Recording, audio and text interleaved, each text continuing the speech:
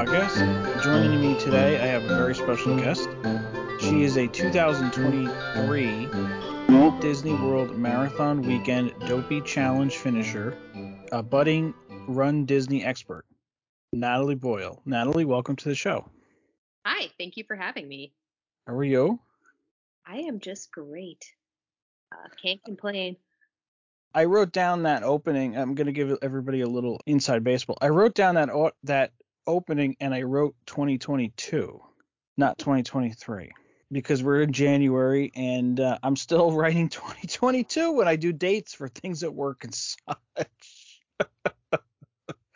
Oh boy. But anyway, Natalie, you recently ran the Walt Disney World Marathon Weekend and you did the Dopey Challenge, which we will get into soon. But I just want you to sort of give us a little background of your running background and when did you start running for distance like this, and at what made you what made you sign up and run Disney races? Sure. So a little bit of background about me is most of my life, have not confessed myself to be a runner. My specialty sport really was swimming, which I did during high school, except for 1 year. I took 1 year off to do cross country. I was fine with the running part, but I still felt my calling back in the pool, so I returned to swimming after that year. And I really didn't pick up running again until runDisney came into my life, where I would maybe run every so often in college, but it wasn't something where I was like going on like a 3 mile run by myself. The reason I got back into it was because in 2019, my cousin, Marissa, had said that she was signed up for a 10K down at Walt Disney World. That was princess themed. And my mom and I were both like, wow, that sounds awesome. Where do we get to get on that? And we got ourselves charity bibs for the 2020 Princess 10K. And that really kind of jump started me running in my adult life, because I was more of a pool girl myself. So swimming and water polo, and I was a lifeguard too. So I really, really was an aquatic creature. And after running the 2020 Princess 10K, I knew that I wanted to do more, and I knew that I wanted to do different races, and I wanted all the bling of a challenge. I wanted to do that. I soon after that signed up for my first half marathon at Wine and Dine in 2020, and we all know how that occurred, given that it was in November 2020, got canceled. But so let me just pause you for a second. The race you did run, the Princess, you said, when was that in 2020? I think February 21st or 22nd of 2020. So it was February. Okay. Right before everything caught on fire. Yeah.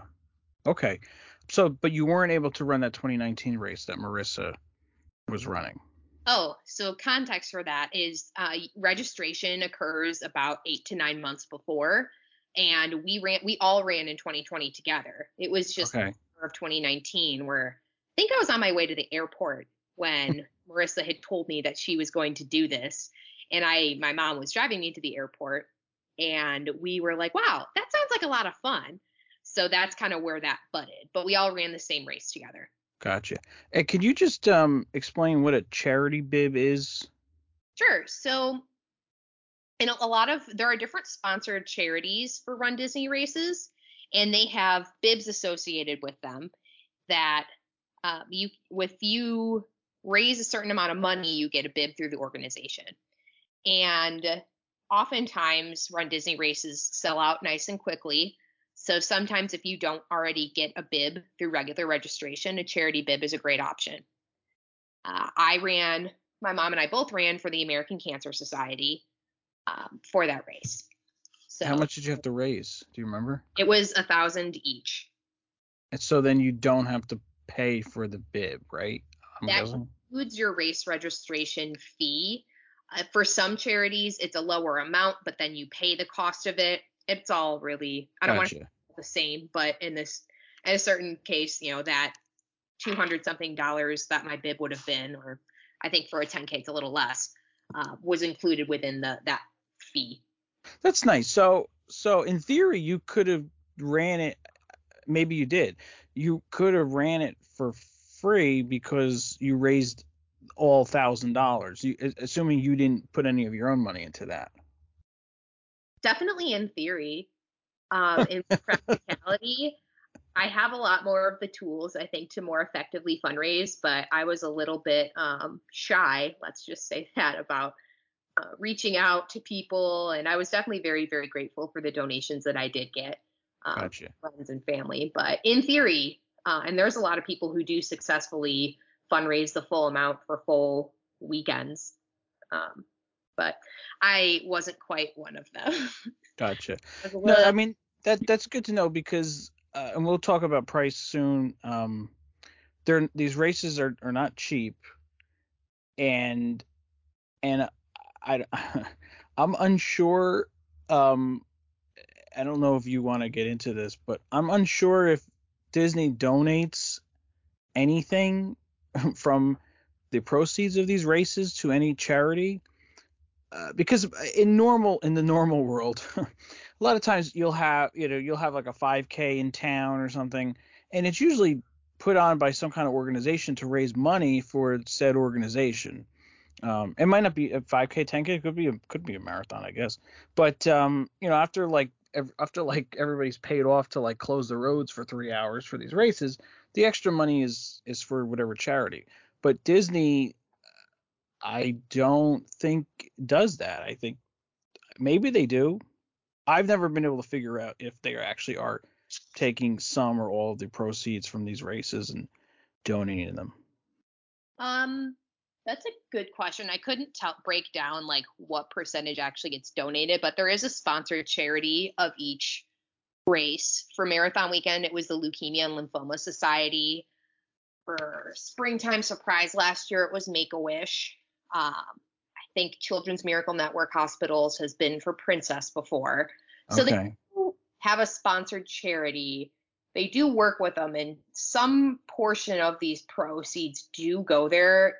Could I tell you how much? No. I probably could get into some. Actually, if anybody would, it would be you because Natalie is a CPA, right? I am. So if anybody could know how the accounting works, it's you. I'm kidding. I'm not kidding about the CPA thing. But anyway, all right. So 2020, you ran springtime, which was February 2020, and then you were supposed to run in the fall of 2020, but that got canceled.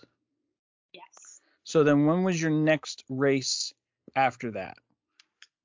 My next race was Princess Weekend 2022.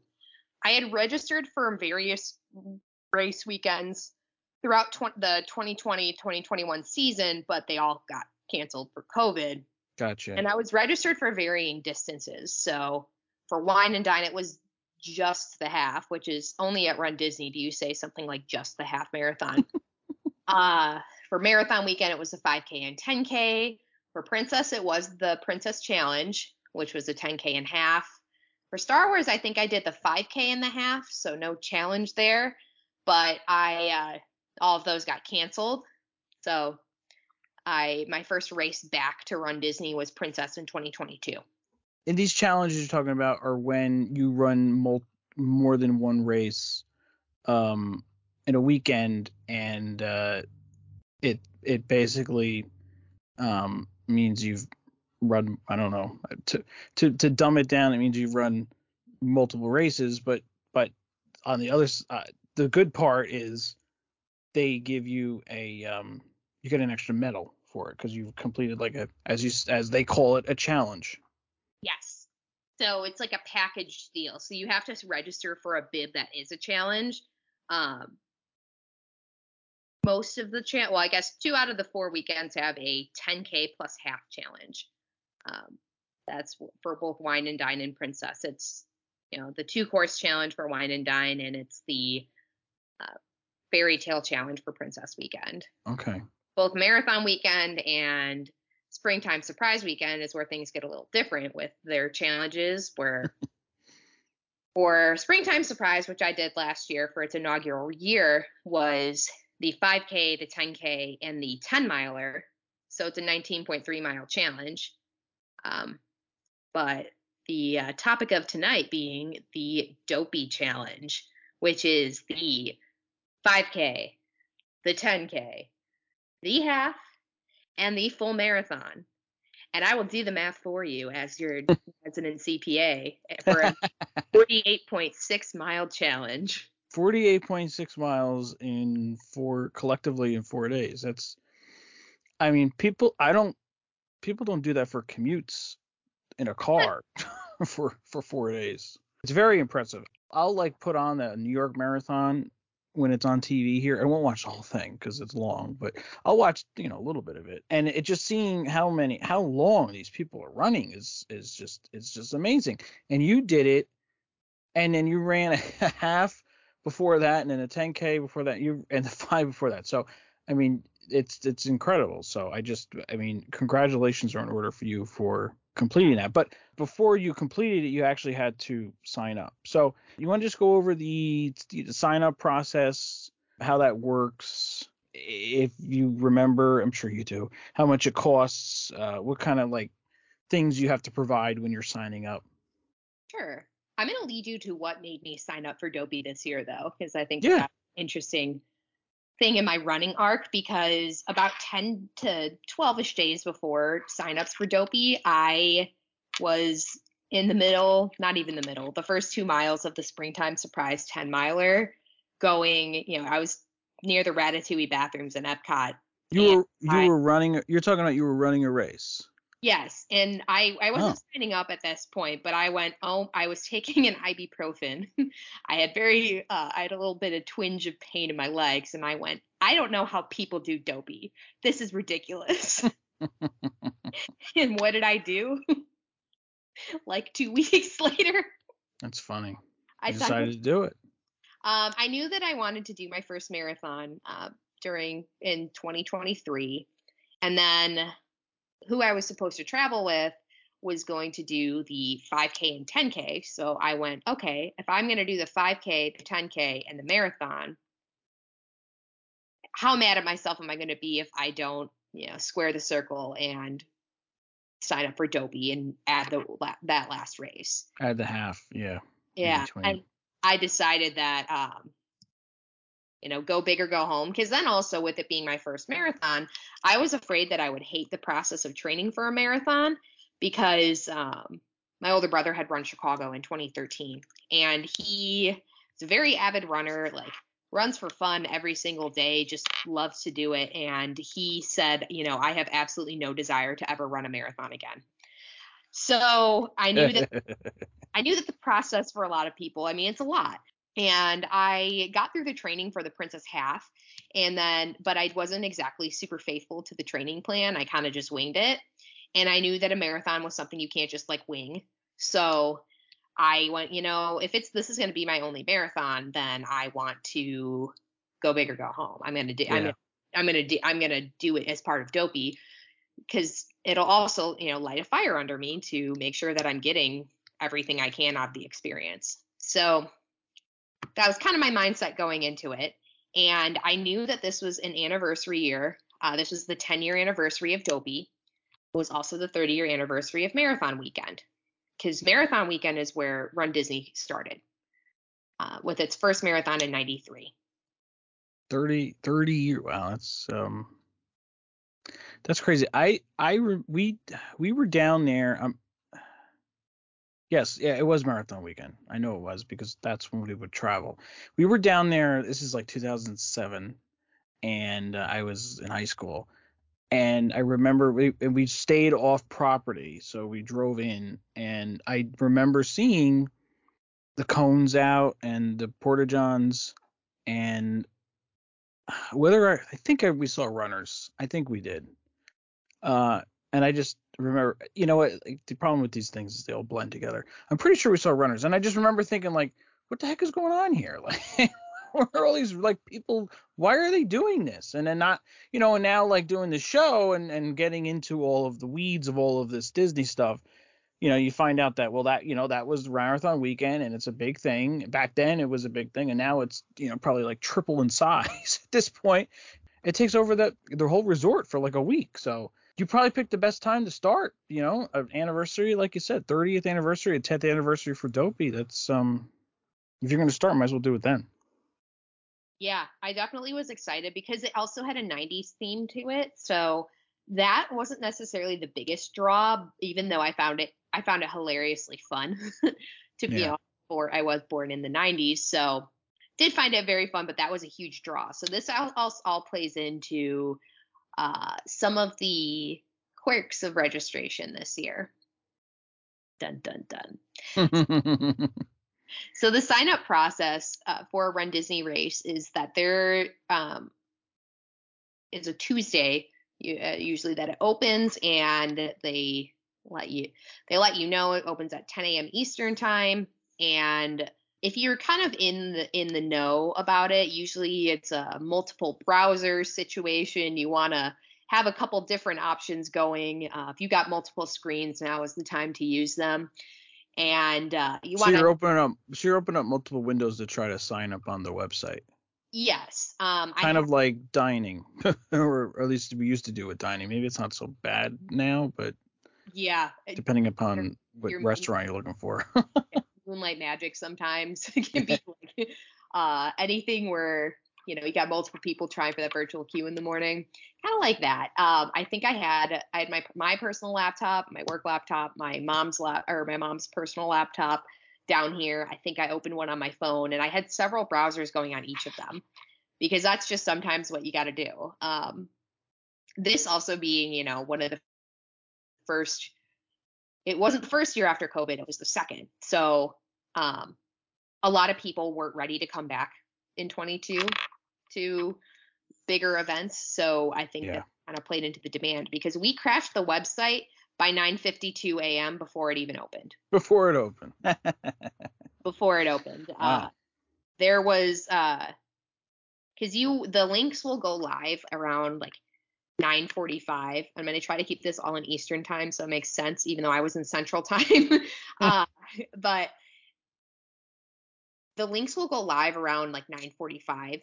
But what they say is that just places you into a random queue until 10 a.m. So sometimes, I'll click your first browser that you click to open won't necessarily be the first that goes until the queue opens at 10. Then it is in sequential order. And I have found that to be relatively true.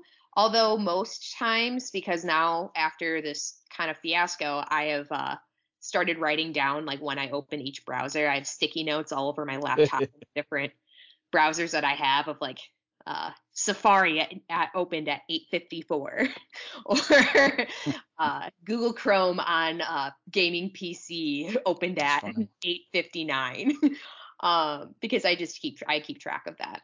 Yeah. And we crashed the website. It was a couple of hours before it came back online, and we were getting updates. I think by like 10:30, I remember there were updates from Run Disney saying like we're working on it, and the groups were, all the Facebook groups were blazing, and it was kind of funny because like me watching my 9 different browsers I have open in like one little area, knowing I'm part of the problem here, but also Yeah. I knew that I was going for a But everybody else is doing the same thing. oh yeah, yeah, we all are like, it's like, oh, am I the drama? I'm like, yes, I am the drama because What this are they gonna do? Like, I mean, they can't make people do one they can't, unless if they were like government, or right, Google. They can't. right. You got your incognito window on a different thing too, and Yeah. um, knowing that you're kind of part of the drama, and just watching the groups. I remember because I was on just like do not disturb on my laptop. I had blocked that off on for work. I had such a productive morning waiting for these because I was just watching one. And then I knew enough people who were also trying that, like I was getting updates via text from other people. I had the most productive morning at work because I was just all I had, like I knew that there were no updates. I think it was around 12:30 Eastern time when we got the update where I think that's when it reopened. We got an update like 15, 20 minutes, I think, earlier saying that they had everything fixed for like a 12:30, like for the browsers to all go at 12:30. Okay. And I which I was able to get in. I checked out because the person I was supposed to be traveling with, I got their 5 and 10K bibs alone, and then I went back in because 5K and 10K are usually pretty quick to go and Quick to go is in quick to sell out. quick to sell out. 5K Yeah. usually first because there's a lot of people who do this like it's like a fun run. So it's a family run where I think you only have to be 5 to sign up for a 5K at Disney. So a Oh, lot of okay. people do it with their kids. And now kids races are coming back for next season, so that'll be exciting for young ones, even littler than that. I think they have like a 1 mile, they have a diaper dash, cute stuff like that. Oh my gosh. It's supposed to be really really cute. So to watch like little babies like it's like a 100 meter diaper dash. Yeah. Wow. That's funny. Okay. Really cute. I've never seen it myself because I've only been at one race weekend where it's been the case, but I've seen pictures and stuff, and people talk very fondly about their the diaper Hmm. dash. But If you've run a diaper dash, please let us know in the comments or on the Facebook group. Appreciate it. Thank you. if you are a recovering diaper dasher, please let a girl know because it just looks really adorable. But 5Ks and 10Ks usually sell it the quickest. But for this year, for marathon weekend, everything sold within the hour, which Dopey being, kind of a behemoth, Dopey will sell, but Dopey usually doesn't sell out in 30 minutes like it did this time. Hmm. Marathon standalone also doesn't usually sell that quickly either. It did. Everything was sold within the hour, which was a little bit, which is a little unusual, especially the Goofy challenge, which is the oft overlooked brother to Dopey, because Goofy is if you do the half marathon and the full marathon together. Uh, so, nice 39.3 mile challenge. So when you sign up for Dopey, you just click Dopey. You're clicking 4 different races. You're just clicking Yes, in order once. to be registered for, that's a good clarification. To be registered for a challenge, you have to like click the challenge. Oh, okay. Oh, I wonder. I wonder if there are anybody that do not realize that and they run all 4 separately and they don't, you know, they don't get the Dopey stuff. I think that, I'm well, sure somebody has done that. oh yeah, there are definitely people who do, but then there's definitely people who will cobble together the bibs essentially, because of something like this, where if it's sold out before you could get it. Actually, I know a lot of people who this year, they cobbled together the bibs they could, or they got like a half or they got like a 10K and they got the marathon. So what they did is then they supplemented the rest with virtual while they were waiting to see if, things would open back up, or Okay. some people that, and then the people I knew ran around the resort like at 5 in the morning as well, just to Hmm. kind of like, that was their Dopey, which I find very admirable because, I'm not sure. I think I might have given myself the sleep in time, Yeah. uh, if given the chance. But then again, I woke up at 1:15 for a couple of the races by myself. So Um. we'll get there. So signing. So okay. So my other now question is, you're signing up for this Dopey challenge. So you're signing up for 4 races as opposed to 4 individual signups. I'm assuming, I hope, you get a discount for doing a Dopey. I would think. Well, no, because Oh. you do get more swag out of it. So I actually haven't priced out. I think that it's not like ridiculously more than cobbling it together. I'd be curious to do the math on it, knowing kind of what I do about Disney race prices. But It's hard because the pricing isn't public now, right? It's only public right before you can sign up for a race. I'm sure you can research past races. I know, but like, but that doesn't matter. In the future, you don't really know you don't know the price of the next race until probably like a week before it's released, I would think, right? um, once they like post the website, usually it's up there. Because that actually makes me think, because it's not like it's not just like the week before. You won't know the theme until right before, but you will know at least the like prices of what you're looking for a little bit further in advance. Okay. Now yeah, because that just made me curious if I could like look and see right now. No, they still, even for sold out races, I'm looking at Springtime Surprise right now. And even though that's sold out and I'm already registered for it, and I can even see Wine and Dine, which happened back in November of 22. I can see all the prices for Wine. Oh.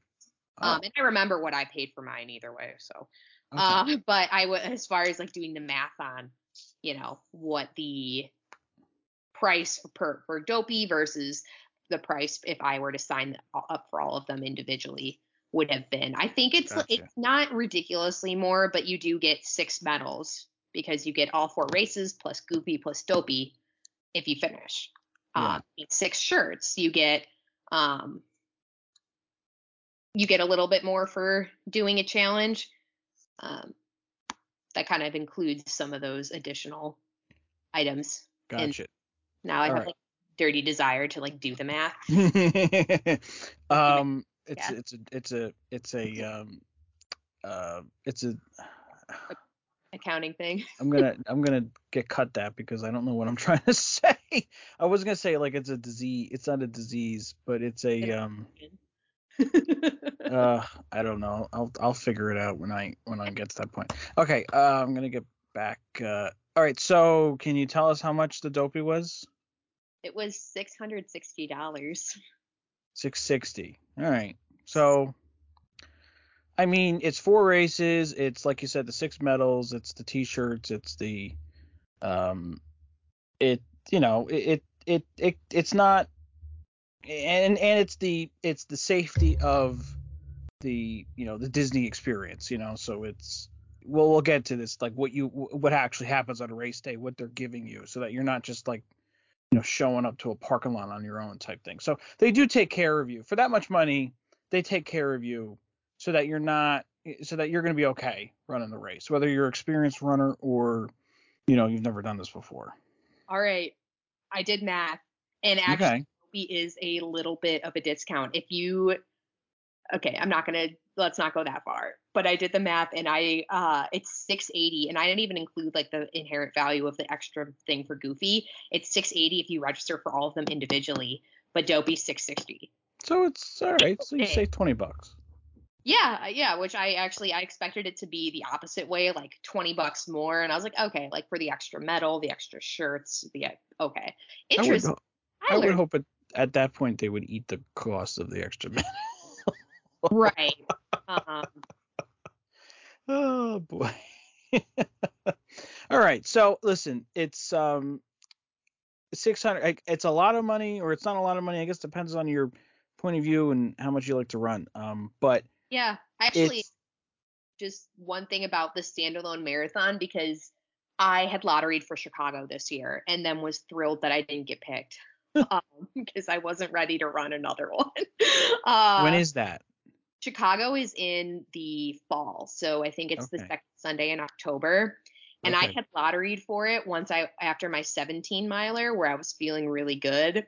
And then after my 20 miler in training, I was feeling good about finishing it, but my body was like not for the idea of going through this again. So that was the week that results came out. And every time I saw somebody post they got in, I'm like, good for you. I hope not for me. And then I had that answered.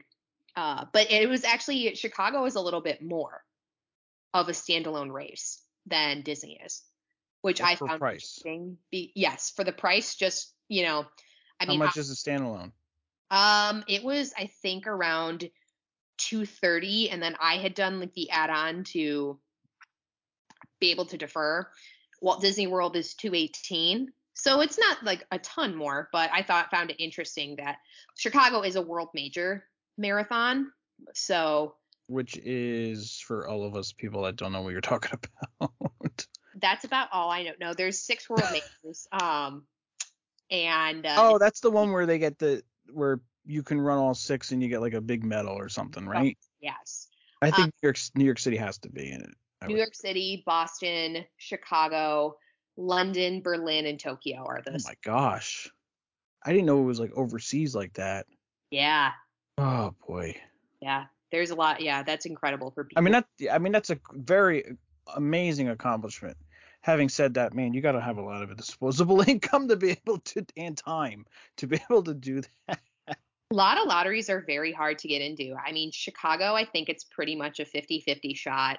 I know that people try for London like 6, 7 years in a row and don't get in because Chicago's somewhere, and I don't know much about the other world majors except for Boston. I know a lot about that because I know that one's not attainable for me because you have to be very fast. But you can run like a qualifying time and then like get a guaranteed entry if you're quick enough. For Boston, you're not running. You can maybe for charity, but you're not running unless you get a Boston qualifying time, which is huge deal, amazing for people who get that. Disney is a course you can BQ on, which a lot of people actually will take advantage of. Not everybody, as we'll talk about, but What did you say? PQ? BQ, Boston Qualify. Oh, okay. All right. So you're saying the time you can submit the time that you get in your Disney marathon to attempt to qualify for Boston Marathon. That's Correct. what you're saying. Okay. It's a certified course where if your time is quick enough from there, it can be used to qualify you for Boston. Gotcha. Um, I want to go back to sign up. So when you're signing up, you other than other than your credit card, what else do you have to what else are you providing when you're signing up? Like what do you have to tell them at that point when you're signing up? So there's certain things that you can go back in and edit later. Some of the things you cannot are your name, your age, your address. Certain things that you can go back and you can give if you have a proof of time or like your estimated finish time, that's a question that they ask you of like how quick do you expect to run this? Disney has its own qualifying standards for if they're going to put you in a better corral. I'm not fast enough for that. So for me, it was okay. How quick do you think you're going to finish the 10K? And that's in minutes per mile. How quickly do you think you're going to finish the half marathon? And that's a range. And Uh, you're giving them this information. yes, they have like a drop down menu for it. Okay. All Um, right. I And had that's and like you said, that's for corrals, which if you're unfamiliar, corrals are where you start, right? yes, Okay. your starting placement. So you give them that information. You can edit that later if you are speedy and you have a qualifying time that say registrations in April, which for marathon weekend it is, and say you have a really fast run in July. Before the proof of time cutoff, you can go back in and edit, say that you get I know that for the marathon, it's 4 hours and 30 minutes. Say you get your 4:28 in July, you can go back in and edit that and add that. And Oh, okay. I don't really know a lot about what that drop down menu looks like because I'm not fast enough to access it. Hmm. But you have to give some information about what course, what date, what etc. Because proof Okay. of are only good for so many years. Probably because as you I don't think I can put in like my like 20 like 2 minute 10K or 5K from when I was 16 anymore because I frankly can't run that fast anymore from when I was a 16-year-old on the cross country team. I Yeah. can't submit that one anymore. Um for good reason where it needs to be within the last couple of years. But Disney spells all this out on their website. They also ask for your shirt sizes, which that's something else you can go back in and edit. If I prefer to do the men's cuts of the shirts, I just think that sometimes like ladies cuts, and Disney's been getting a little bit better about this, but like sometimes they're like weirdly flared at the bottom, and I use my shirts to run later, so like I'm not looking for like a fit and flare little action. I'm looking to use it for a workout. Yeah. I prefer the men's cuts personally, just the fit a little bit better, but you can go back in and switch it. They ask if you're an AP, you ask if you're DVC, they ask if you're a cast member, they ask if you acknowledge that you're running an in-person race. And there's certain things that, I acknowledge that there are certain things about terms and conditions, etc. I acknowledge that this is in person. I acknowledge like I'm going to follow the rules. In person, I wonder What happened I that they wonder why they're asking that. I'm just because trying to they have think. virtual options. So that's actually a good point. Oh, So this was new with the pandemic or post pandemic is that they offer basically a virtual set of almost the same medals and stuff alongside the in person ones. So they started doing that during the pandemic as like you could defer your race or not defer, but you could ask for a refund or you could pick virtual for during the pandemic. So I did 2 virtuals during the pandemic for just shirts I really liked. Kronk was on one of them for the wine and dine. You don't see Kronk all that hmm. often. And then Princess Leia was on another one for the final running of Star Wars. Oh, okay. Um, but now since I've kind of I think it's awesome that they've kept that because there's a lot of people who, financially, it's a big undertaking to go down to Disney for a challenge. You have to be there quite a few days to run before and after. So, well, not really after so much, but a couple days before to get your bibs and get ready for the race. So I think it's nice that they've kept that option where people who still want to participate but might not, Yeah. be able to get down can still have that option if they really, really.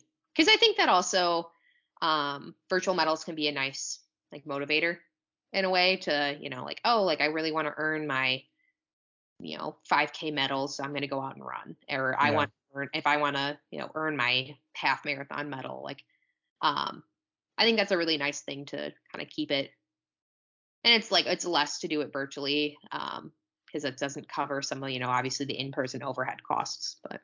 So basically, when you're signing up, if you can go back and change your estimated times if you think you're going to do better or whatever. So that's good. That's good that they don't like within that 3 minutes of you signing up for the race and you've been waiting to get into it because the internet's not working. You if you don't have that information, you can go back and change it. So that's good. I recommend people just click whatever. They just click something. Just I don't care, like 6 hours or like 5 hours, whatever. Just click something, and then you can even go right back in.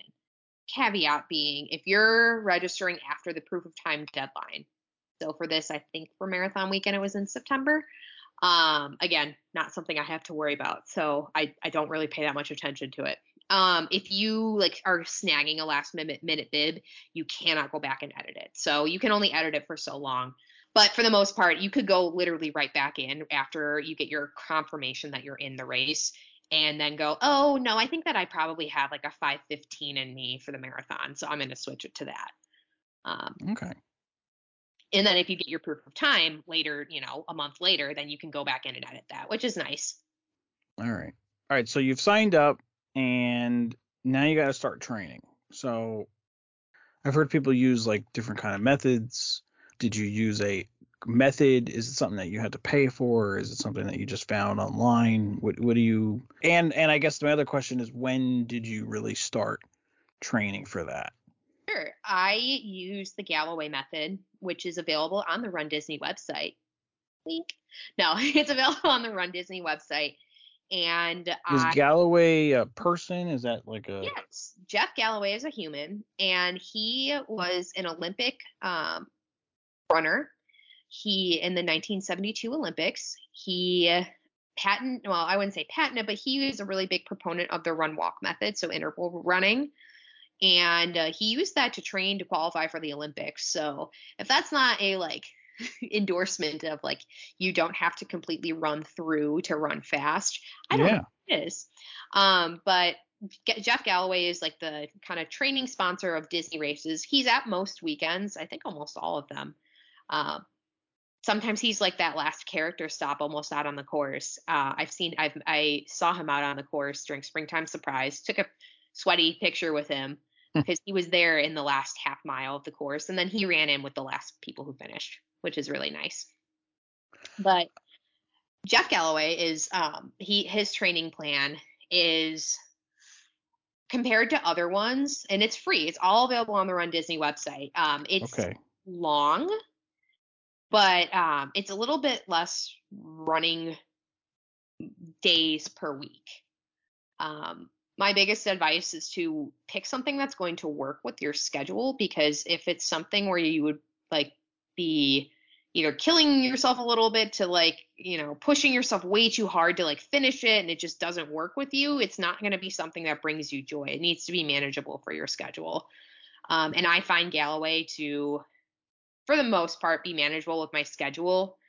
And I only say the most part because toward the end, it's definitely a big time suck because he trains you up to 26 miles, the whole marathon. I didn't train that high. I'm just going to say that right now. Just didn't have the time because it's tough around the holidays because his plan starts at the last week of June for Dopey. Last week of June, the marathon was in January, so that's 7. Well, that's 6 months. That's basically 6 months. Yeah, it was a And 20, you signed up. What day was? Do you remember the day that the sign up was? I think April 19th. April 19th. So you had April, May, June. So you had 2 months of not, I don't want to say nothing. You had 2 months of like, relaxation before you really had to get yourself in gear. Yes, I was running during that time. I took a good amount of June off, actually, of running. I did do a 10K during that time, so I guess I'm just a dirty liar. Um, I say like, oh yeah, I took a lot of June off. I did like a race, but that's fine. After signing up for Dopey, I was playing around a little bit, right? Where I was working on intervals because I really wanted to commit to interval running for marathon training. And I was playing around with what my intervals would be. I was playing around with even just length of runs, where if I only wanted to run 2 miles that day, okay. Because I wasn't like in the official training block. So I was like, oh, I don't feel bad. I mean, you shouldn't feel bad either way because sometimes your body is just telling you, hey, stop. Like, you don't want to overtrain and then, be in a bad position. But it was kind of nice because I could do really kind of whatever I wanted, and it was kind of nice to have that like lack of like pressure. Not that like the first couple weeks I thought, were really the first couple months of marathon training weren't a lot of pressure for me because I knew that I could do two 45-minute runs plus on the weekdays, and then my long run being either 3, 4, 5, 6, like for my long run on the weekend, and then it would kind of build up. So it would go 3, then the next weekend it was 4, then back to 3, then up to it just it kind of like bounced nicely, or yeah, it stacked up nicely. So Um, this Galloway method is like is some running and then walking in between. yes. So the way that I do it, and I don't want to say I wasn't a believer in the intervals, but I just, was a little bit hesitant because remember my background being something with, I did like that 1 year of cross country. And even though it like wasn't my jam, I still had Uh-huh. parent in my head of like, you can't walk at all. Like you need to keep running. Like, what are you doing walking? Like it was hard. It's hard to undo that and kind of reset from that mindset that you've had, even though it's been like 10 years since you were on the cross country team, and maybe you can forget that now.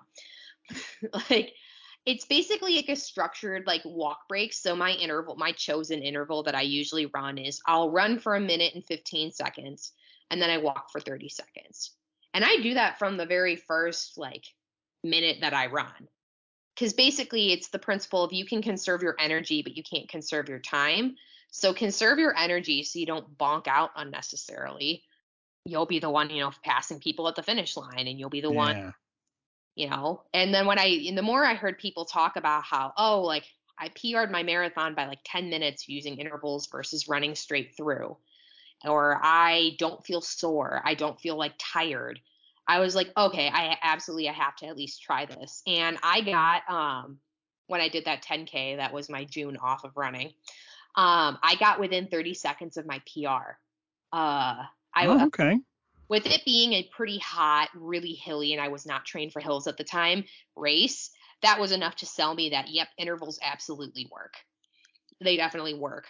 Um, and then why also, It's kind of nice because like knowing I have these little like it goes by more quickly in my opinion because I don't always I mean my natural interval I'd say is the 115 to 30, but sometimes I tinker with like I do like shorter ones to start and then I kind of build up a little bit if I'm going a super long run.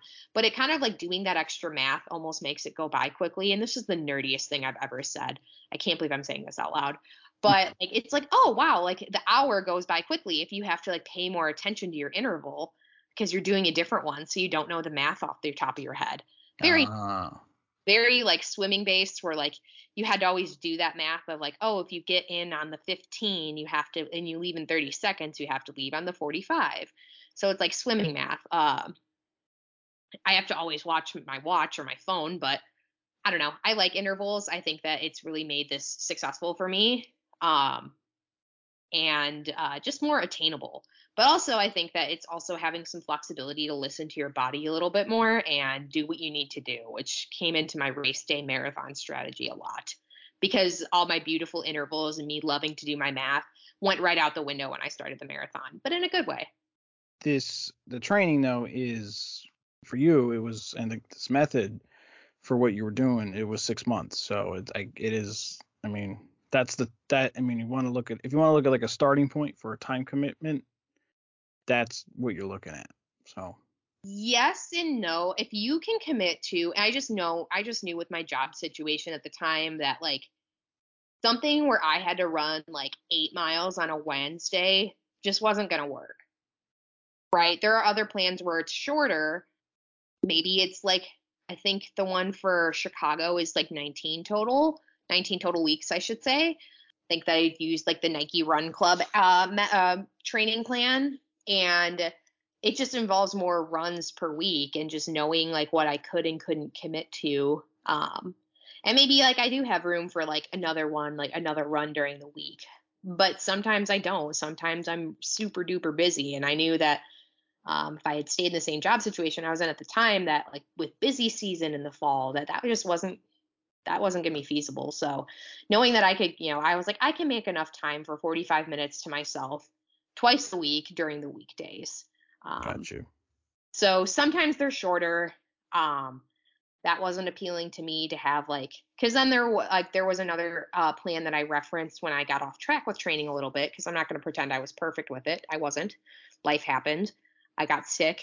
I got like just had things happen where I got a little off track. So one of the ones where I saw, it's Hal Higdon's run or plan, which I like certain aspects of it, but one of the things I don't is that it's like 8 miles on a Wednesday in December when the sun has gone down at 4:12 p.m.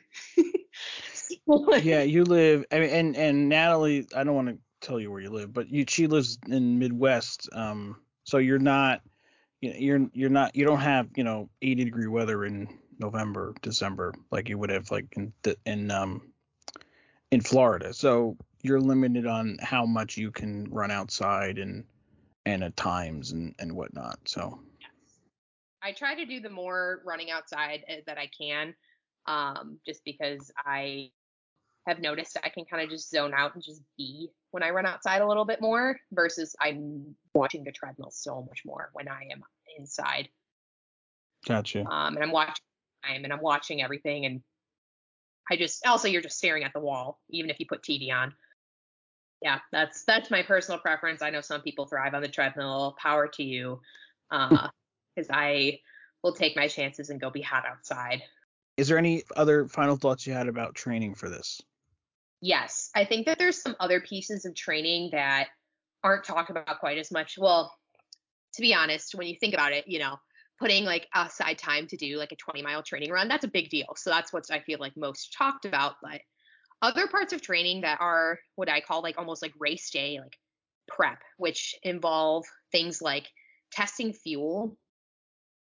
I'm a big proponent of fueling your runs and testing everything. So I'll test something. And by fuel, you mean like goo.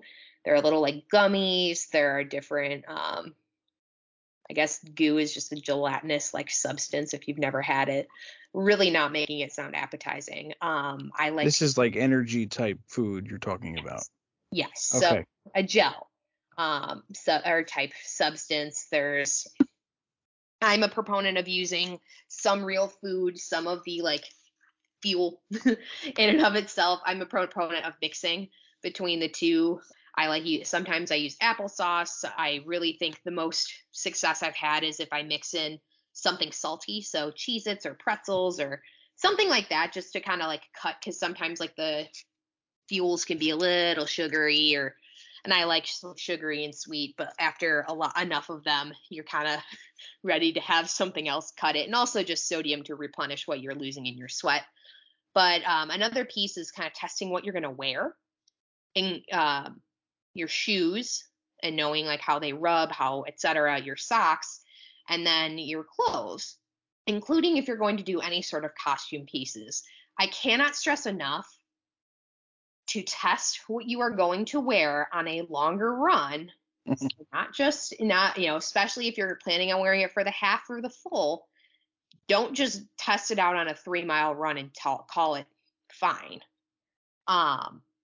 Just make sure that, there's no extra rubbing that happens if you take it on a 10-miler versus a 3-miler, because I had that happen with a pair of just regular leggings that were working just fine for me.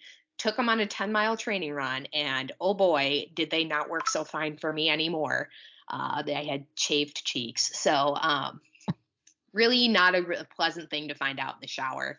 I cannot stress enough with that, but especially if you have any costume pieces. We all have our costume characters, and Run Disney is no shortage of that.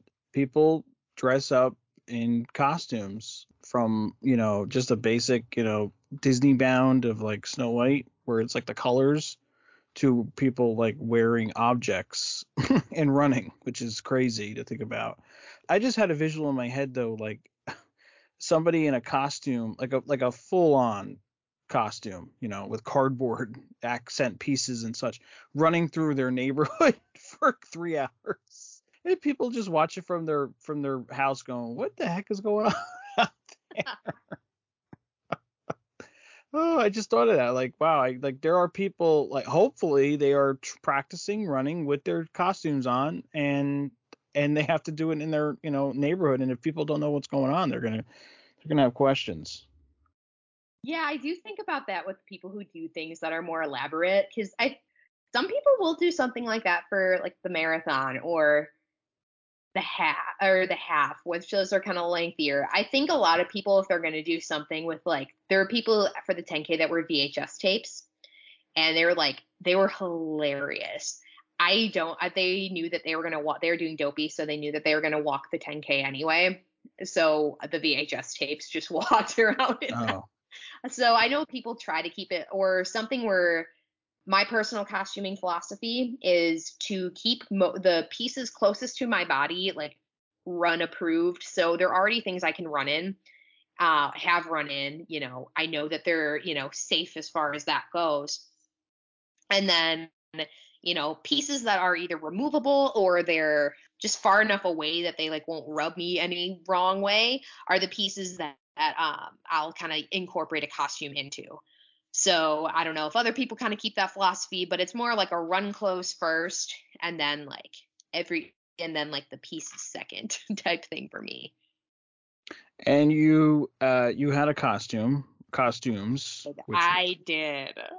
which Uh, were this was my first time costuming, so okay. go home for dopey. I felt like during the other races I had done in 22 that was missing from my experience, because on your bib, your name is on there if you sign up by a certain part or point in time, usually around the proof of time cutoff. But it's kind of small because it's at the bottom of your bib. So I had heard like DJs calling out and saying, "Oh, hey Simba, like that, like you keep going, like Merida." So I felt like that was missing from my experience a little bit, because I was like, "Oh, I'm just dressed like a runner." Right. Yeah, they're not, and they can't see your name because it's too small in the bib, like you said. Let's start. My theme for marathon weekend, which I actually went back and found picture I took of like my sticky note where I kind of buzzed this all together, was I did all the different Mickey Mouses and Fantasmic.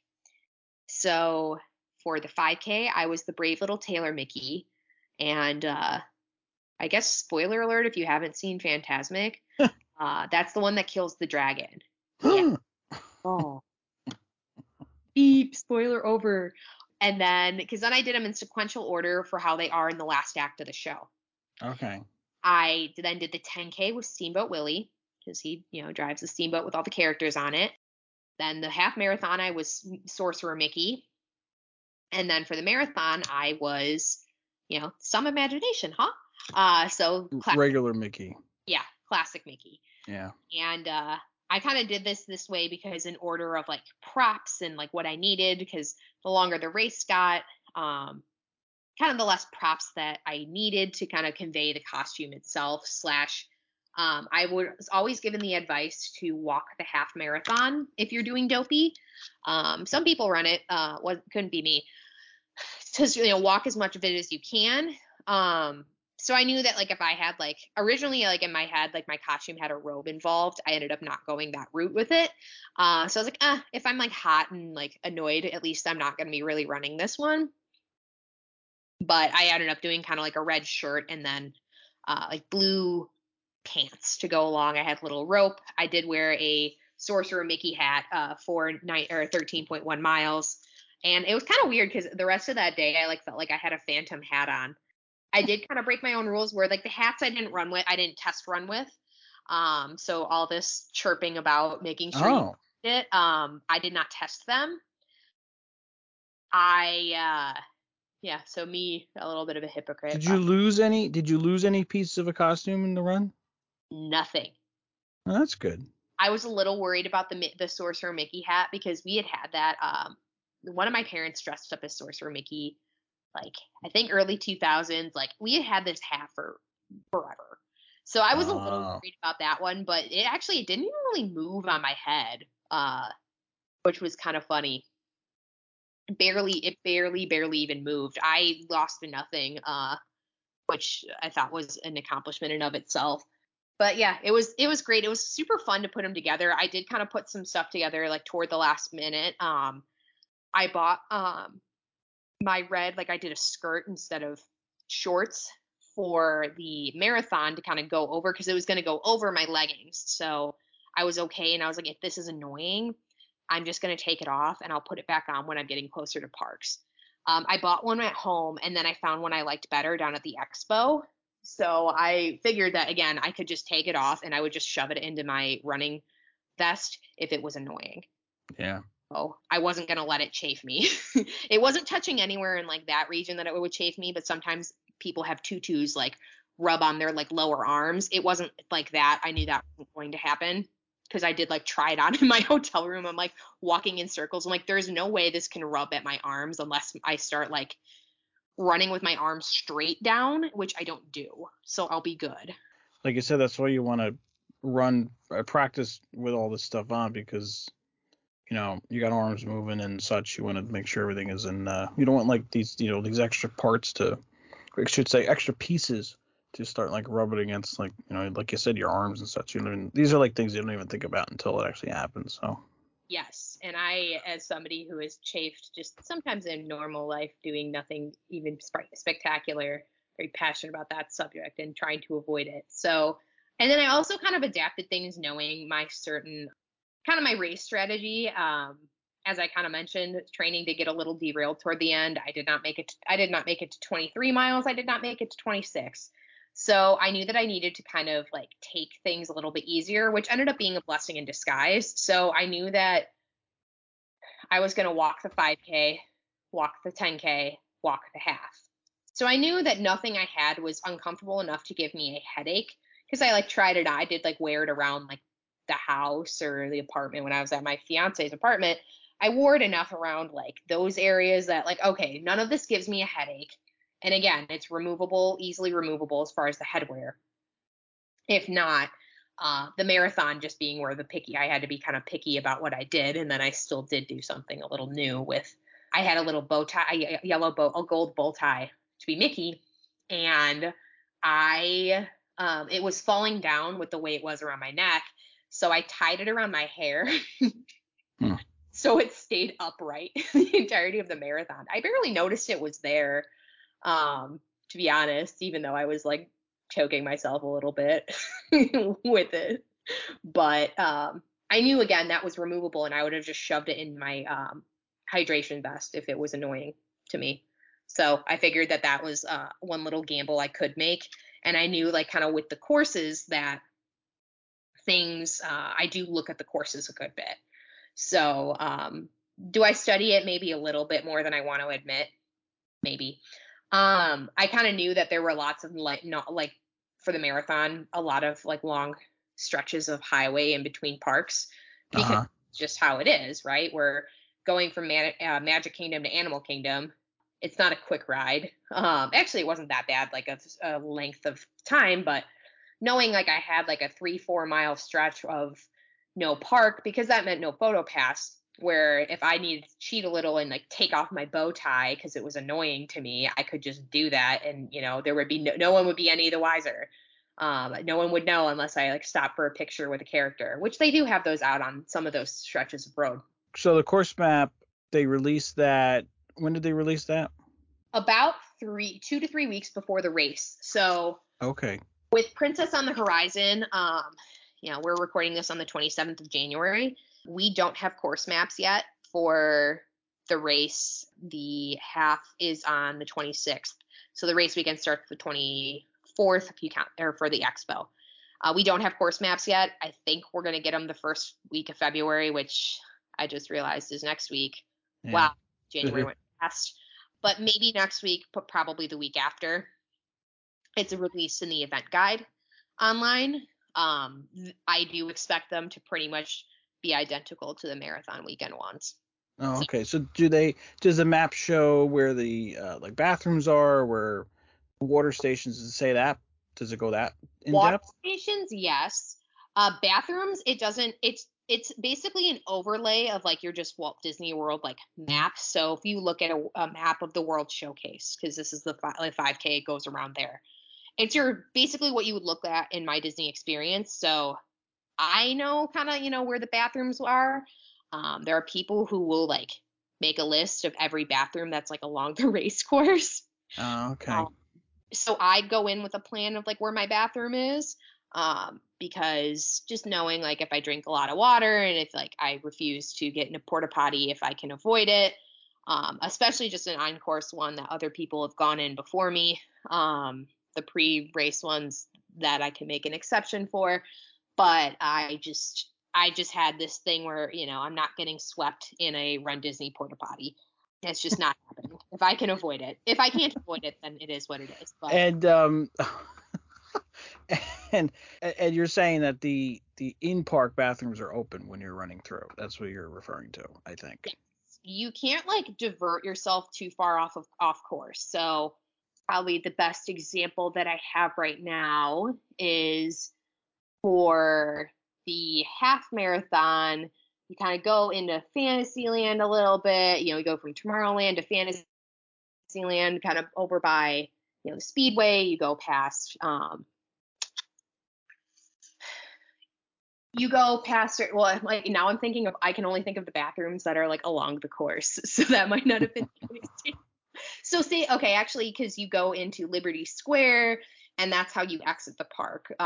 You kind of go into Frontierland. So as you're going along that area, you couldn't go to a bathroom that's in Adventureland in the Magic Kingdom. Well, yeah, they don't. You're not going to go, of course, but if there's a bathroom along The course, an you interior bathroom, you can use. Okay, well that's good to know. Instead of just using porta johns, which they have scattered all over the place. And then do they show the where the character meet and greets are on the court on those course maps? know that is a surprise, but this year for the marathon, I don't know. I know kind of how people would have collected some of this information, but not exactly how they collected all of it. But the characters got leaked this year for the 10K, the half, and the full. So I had a little list on my phone that had been circulating again the Run Disney groups, um, of where each character was at what mile area. So I knew Dopey, for example, was at mile 2.4 of the marathon, and I knew his line would be long. and I probably wouldn't even think of doing it.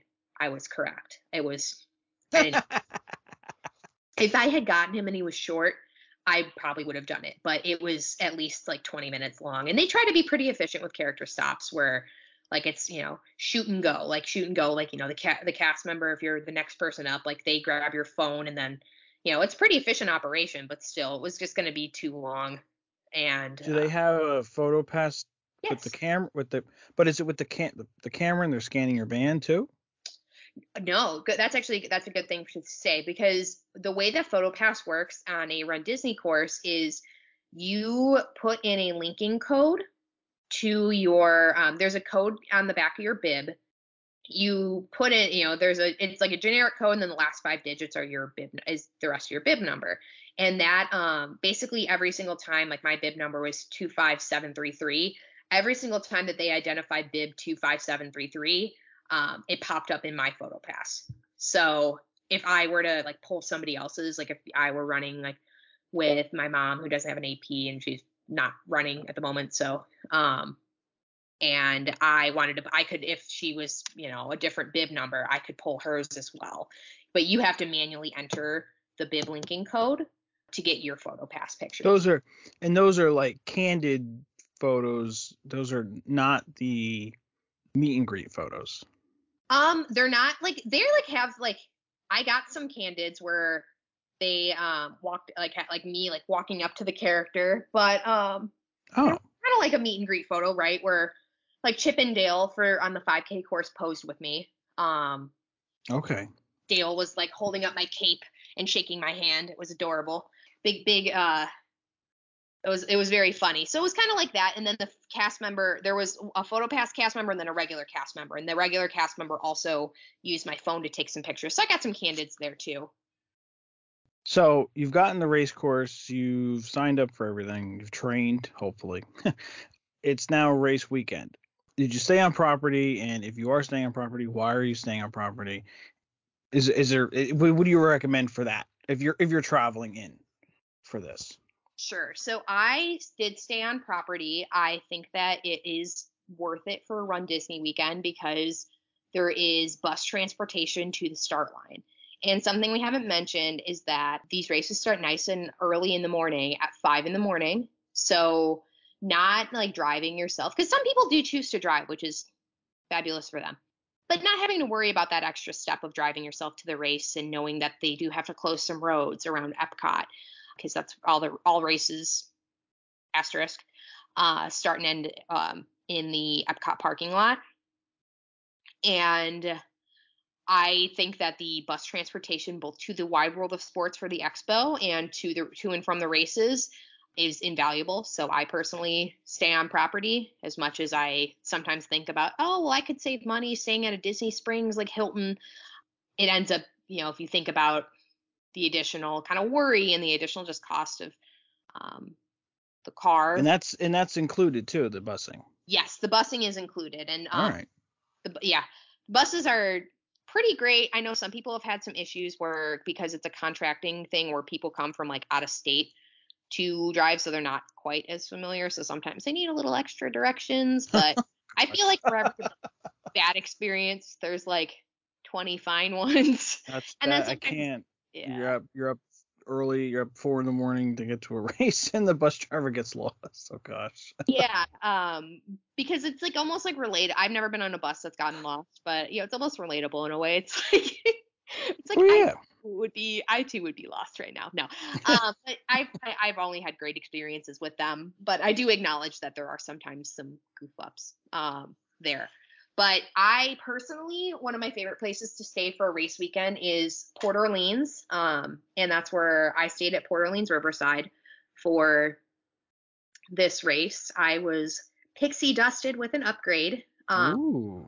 to a preferred room, which I thought I was in the Alligator Bayou area and I was very close to the main building. And I thought that this just happened to be a like hidden gem of a standard room that happened to be around the preferred area. No, I just got lucky and I got a little upgrade to the preferred area because I paid for a standard room, which was very, very magical and very exciting. They knew you needed that preferred spot because you would be running 48 point something miles that weekend. So Yeah, I usually don't ask for a ground floor, but I didn't want to have to deal with the stairs. I was not sure what condition I would be in after the marathon, going upstairs, because after the half, because that's where I had stayed for Princess in 2022, it was a little tough for me. It was an extra couple minutes for me to get up the stairs up to our room on the second floor. So I requested a ground floor, which I will also be doing for. I'll be staying at French Quarter for my next race. all right. So if you're doing a moderate or a value ground floor for those rooms, everybody, the busing that's really nice. You said now for the expo, so where the expo is at ESPN World Sports, and that's where you're getting your bib as well as merchandise, your t-shirt pickup. How far advanced do you need to show up there? Like, can you, I guess what my question is, if you're running on a Thursday morning, can you show up to property on a Thursday morning or a Friday night? What do you have to do? I'll tackle the bid pickup kind of question aspect of this first. If you are running on Thursday morning, so for marathon weekend, that's the 5K. Other weekends, the races themselves start Friday, but this for marathon weekend, because there's an extra day, you must pick your bib up on Wednesday. You must. So if you're running dopey, you must pick your bib up on Wednesday. Sometimes there is emergency bib pickup the morning of the race, but it's emergency. Like, oh my God, my flight got in at 9 p.m. and it was supposed to get in at 9 a.m. So that's not something you can necessarily count on, and lines are also very long for that. Oh, So wow. this is actually something you acknowledge. This is one of those terms and conditions that you acknowledge when you register for the race, that like I will go pick up my bib when I'm supposed to. It says that sometimes, or people, kind of the advice that I give to people is that it's not always offered. Have I almost always seen it? Yes, at the information booth, but also it's something where you don't want to necessarily rely on it. So if you can avoid it, because something that I personally do at this point is to avoid kind of that kerfuffle. Ooh, what a funny word that is. Uh, I try to travel in a full day early. So if I had to be at the expo on Wednesday, I travel in Tuesday. Sometimes I know that's not exactly the most feasible thing. Like I know that we're living in a little bit of a dream world sometimes of like, it's the ideal, right? Of like, Yeah. ideally you want to do this, but sometimes, PTO and work obligations and life obligations, sometimes that's just not feasible. But if you Well, even if you're flying in the day with that, the Wednesday, if it's January, so up here and then, where we are, you get snow and you get delayed and then you've messed up. So that's smart to give yourself a buffer day because I mean, you've paid all this money to go there, you're taking the time off, you're getting yourself there, and now you got to get your bib, and if you don't get it, then then what was the point of all this? right, because especially with dopey is that you got to finish all the races to get dopey. So if you miss the 5K, wah, wah, because the 5Ks at Disney are only have a timing chip and are only timed for the um, people who for which that's part of a challenge. So if I looked at, the character was Pluto, like a Pluto bib versus my dopey bib, the Pluto won't have a chip on the back.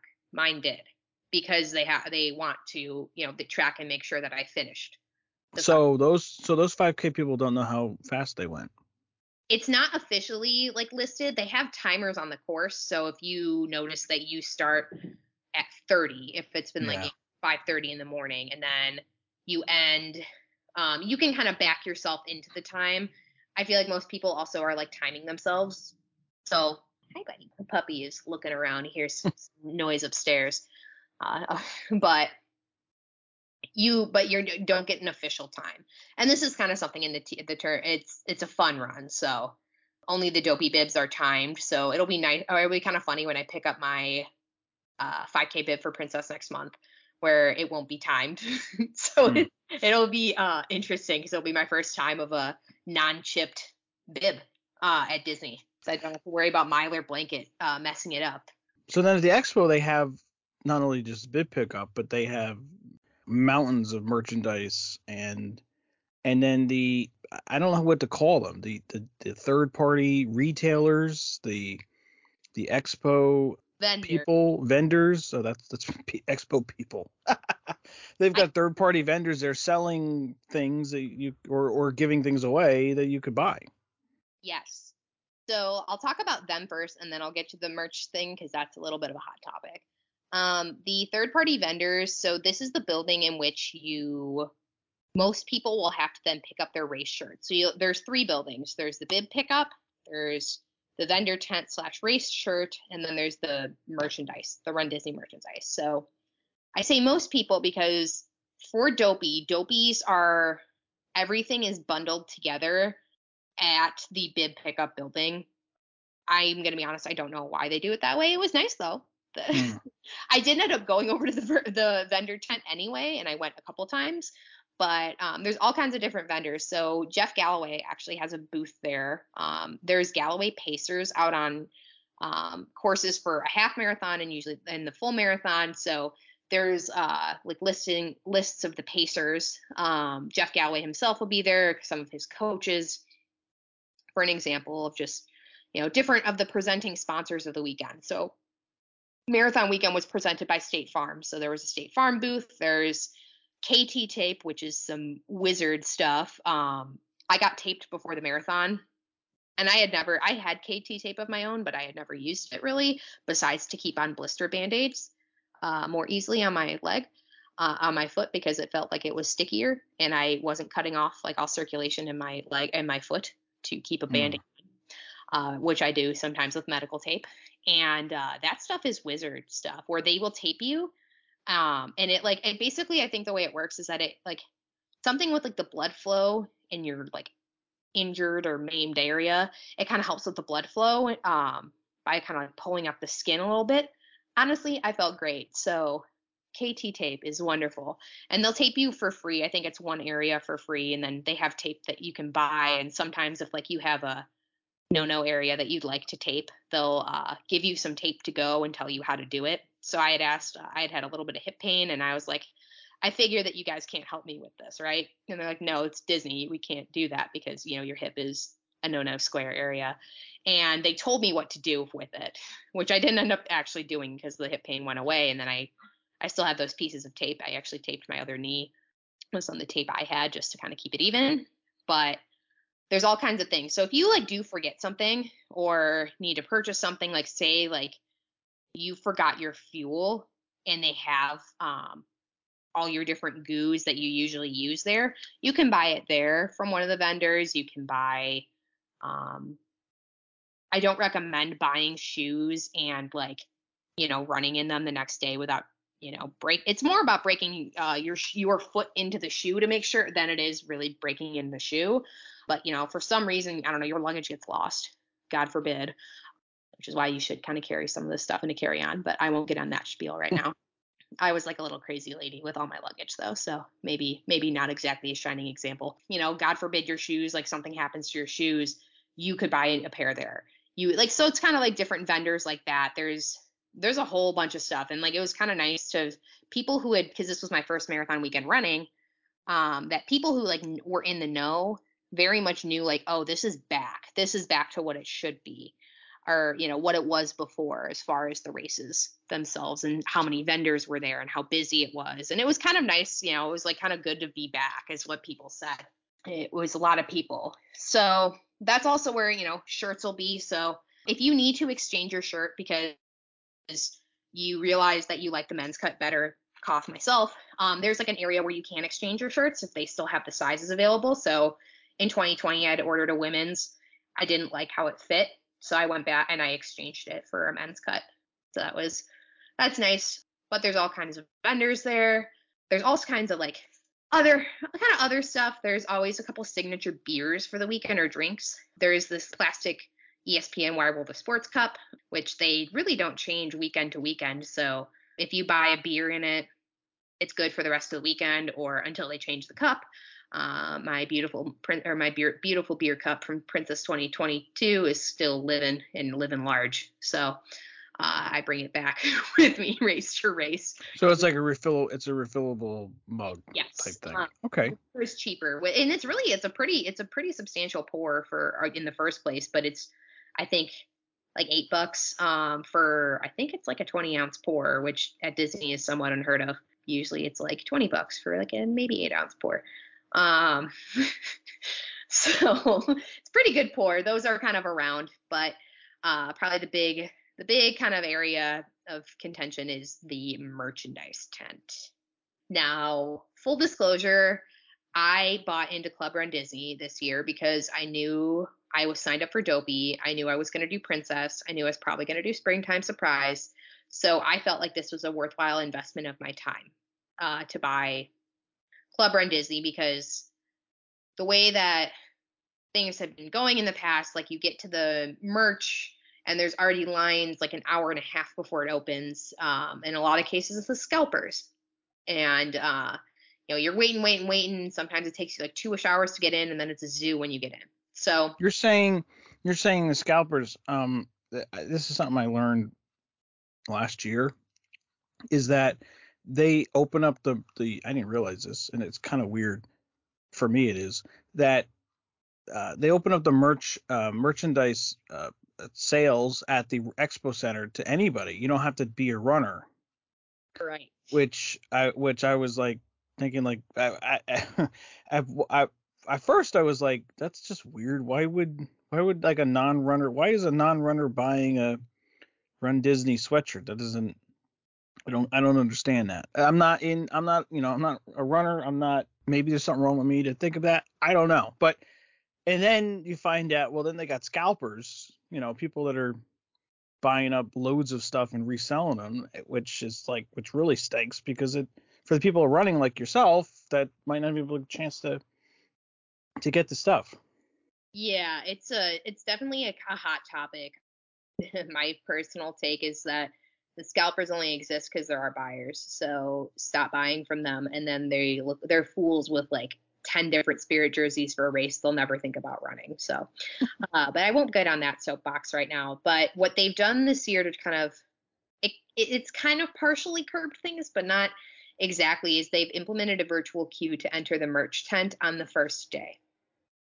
And I'll go into kind of why I kind of talked about like my time being worth certain amounts of things, because with Club Run Disney, I get an early shopping window and can bypass that virtual queue. Now, I don't think that I haven't tried to come back, so I can't tell you if this is correct or not. But I think that if I wanted to go back in later that day, I would have to enter the virtual queue.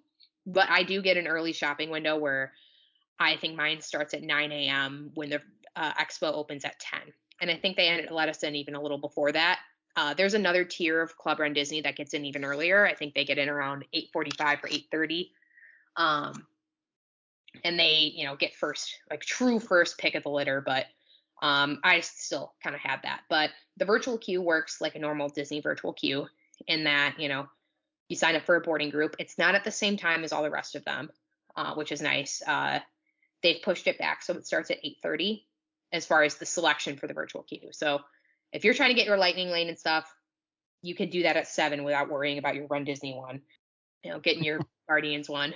That's just crazy. They got to do virtual queues for merchandise like this, but I guess it's hot in demand. But yeah, people were starting to line up at like 6:30 in the morning, 6 in the morning, like 5:30 in the morning. And that's also like, I don't know if they were just camped outside Wide World of Sports and then like they eventually got let in, like the gates were, it was kind of getting out of control with that, which is just kind of ridiculous in a lot of ways. So they've done the virtual queue because then, you have to wait for your virtual queue to get called back to enter the merch tent. This is just for the first day. And as far as like, oh gosh, what happens if something runs out? I did, even though I did trial it. I wasn't trying to go particularly quick when on the dot with it, because I knew I got my own virtual window, and I left every boarding group I joined, right? Because I had no need to come back that day. But I was just kind of curious to see, like, oh, like I got group like 82 the first time I tried to join it, and just I was watching for when that got called back, just so I had like I like being an informed person. because I know that with Club Run Disney, like that's not something that's feasible for everybody and also like or worth it for a lot of people. So I like to make an informed, and I don't want to also kind of be speaking from like a little tower of, well, it's fine because I have Club Run Disney. Well, no, not necessarily. I like kind of speaking to like the broader experience. I think kind of a geeky of me, but um that's okay. Yeah, I don't know. I like being of assistance and advice to people. So, you get called, then you kind of have like you just have your time in there. They don't like time you. It's not like a 10-minute like checkout window, but you have your time in there and people get called sporadically throughout the day. They never ran out of virtual queues. I think by a certain time they stopped offering them because they just let you go in. I know for Wine and Dine that was by like 3 p.m. For marathon weekend. It might have been later when they were just like, yeah, we're done with this. Just if you're here, just come in, like whatever. Um, but they had a lot of cute merchandise. I had to restrain myself from a lot of it because I unfortunately really like these little metal replica pins. They are the metal, but they are tiny and pin sized. So I knew that that was a big priority of mine to get as get the set of metal replicas. And then I like getting like a shirt for if it's the first time I've completed the distance, or just tend to like the shirt or a weekend shirt. So I had to restrain it. There was a lot of like because it was a '90s theme, kind of like campy merchandise where like they had really funny like shirts that were like they had like your standard like 26.2 or like 13.1, 10 or 6.2 like type of shirts, but then they also had things that were just like goofy things like I think for the 5K, it was just like a yellow shirt and it was very, very 90s. And it was like, oh, there's a chip on my shoulder of like Pluto's running, Chip and Dale are on his shoulder. So that's the chip on the shoulder. Hilarious. So Yeah. funny. Or there was one of Mickey for the marathon of like him like pouring water on his feet. And it was like, oh boy, my dogs are barking. Very funny, campy stuff like that. I'm still thinking about the dogs are barking one because I looked at it, I laughed at it, and I was like, if this thing is Did you still, get it? I didn't get it. No, Oh. I can, like it doesn't haunt me nearly as badly as they had Princess 2020 ears. They were purple and they had a little castle in the middle on like the bow, and they haunted me from that expo. They still haunt me because I still kind of wish I bought them. But I was like, oh no, like how much am I gonna wear ears? And like, do I want the year on here? And this is before I knew COVID was gonna wreck everything about 2020. So I guess maybe I didn't want 2020 on my ears, but I am still haunted by those to say the least. But I kind of the Mickey shirt too. They had dopey ears. I had a pair in my hands, but I knew that finishers of the marathon got finisher ears, and they're like kind of the ear hat. So I was like, do I really need another pair of ears? No. I mean, like, I exhibited some self restraint that I was proud of, sort of, um, for this, just because but the dopey ears went like hotcakes. So that's one of the things that I see people like trying to get as much as possible, or like like oh I really wish I got the dopey ears, or that's one of the things I've seen people like really wish that they got, or like is anybody selling them, etc. So Hmm. gear, yeah, the merch was kind of a bloodbath.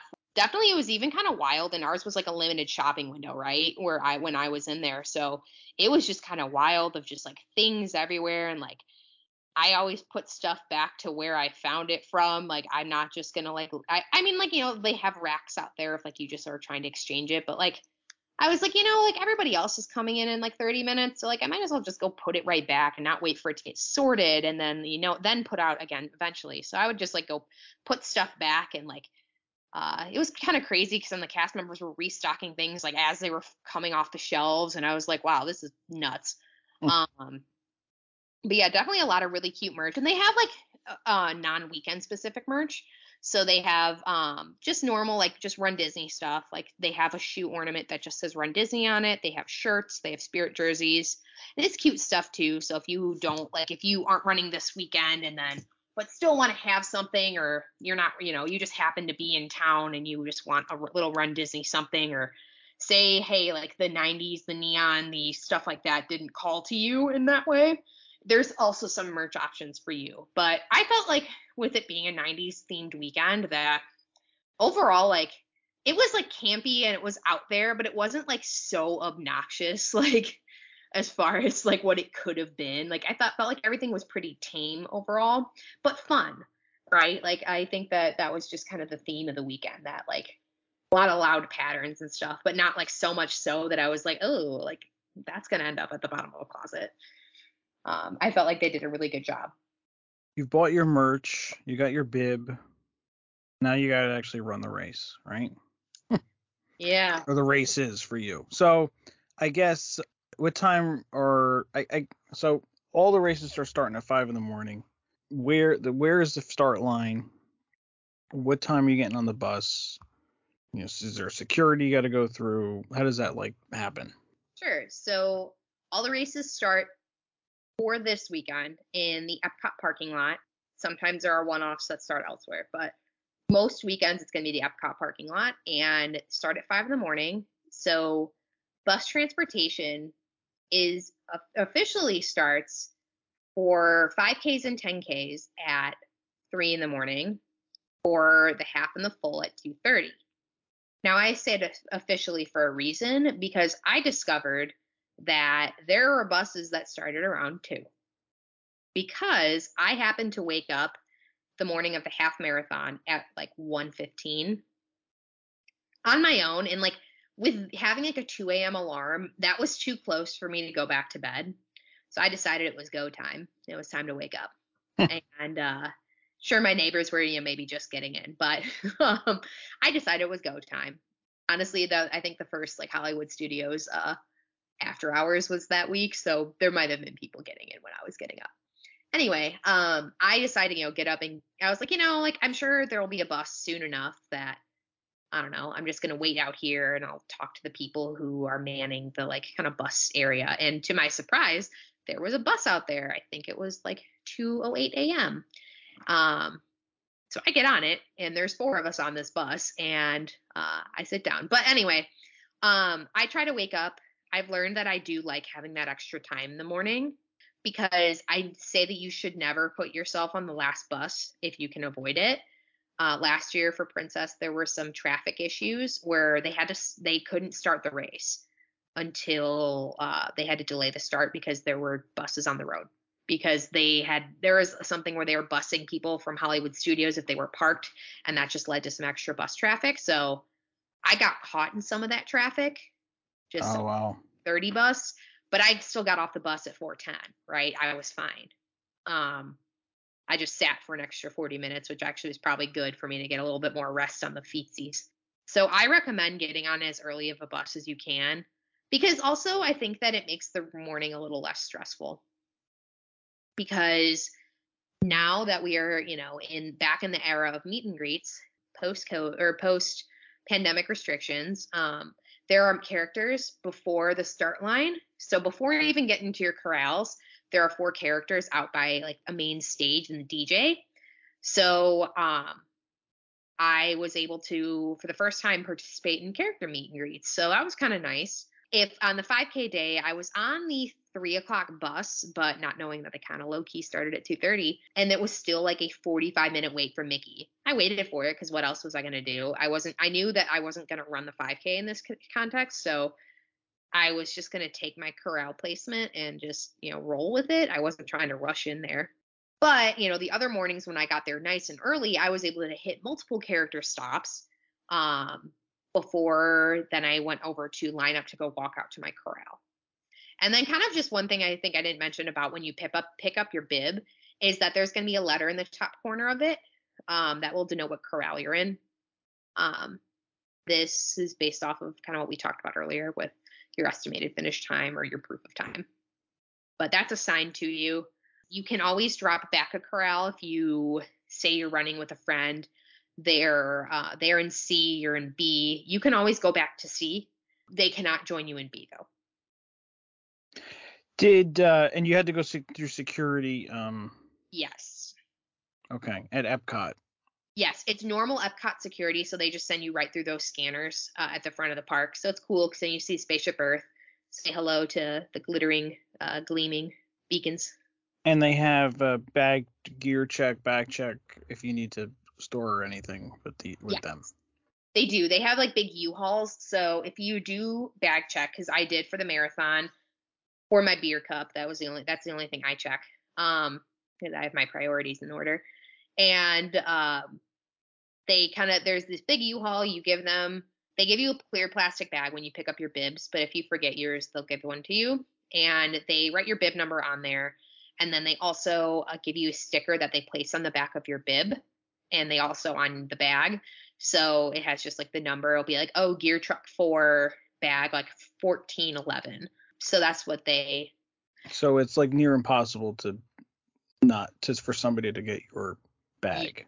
Yes, it's All pretty right. impossible for someone to pick your stuff up because then they lock the U-Hauls in between, or once a truck's full, and then they don't open it back up until races, like people start crossing the finish line. Yeah. All right. Well, that's good that they do all that, the gear check in case you need them to, hold on to something. You don't want to run with, run with it. The courses are basically, like you said, you start in the Epcot parking lot, and then you're always running. Every race involves running through a park, right? At least for Dopey. Yes, I think every race in general pretty much involves, besides some of those kiddie races that they'll eventually bring back, but everything involves running through a park. Because that's cool to see the park essentially empty, other than runners and Oh people working. yeah, people there to cheer you on. We talked about this earlier. They have the water stations out there, medical tents, right? In Yeah. case you need help Oh with yeah. something. Yeah, there's a bunch of medical tents both on course, and they have it after the finish line, but I believe that there are some medical areas before the start line if you need something before, like, I don't know.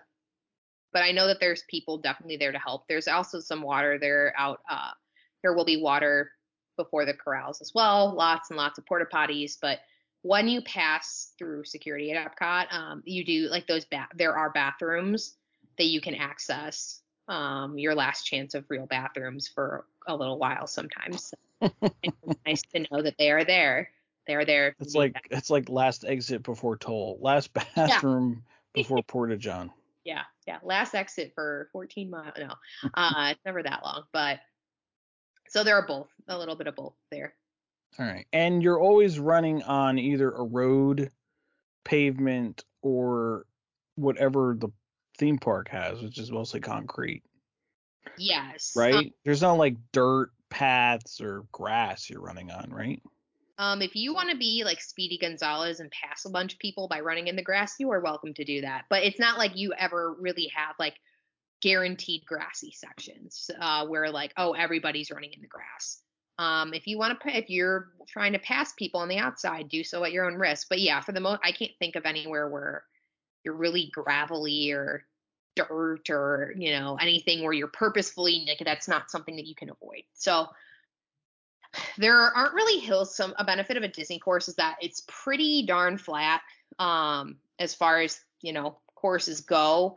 There are on ramps and down ramps because you are running through on the highways around Disney. So for some people that is considered hilly. And I will say I don't even want to say that in a bad way, but like it is an incline. But that's about the only real like hills you're gonna encounter. You do want to be careful because sometimes like the turns are and like the on ramps are a little banked, so you just want to kind of make sure you're watching your footing and whatnot. But it's a pretty flat course, all things considered.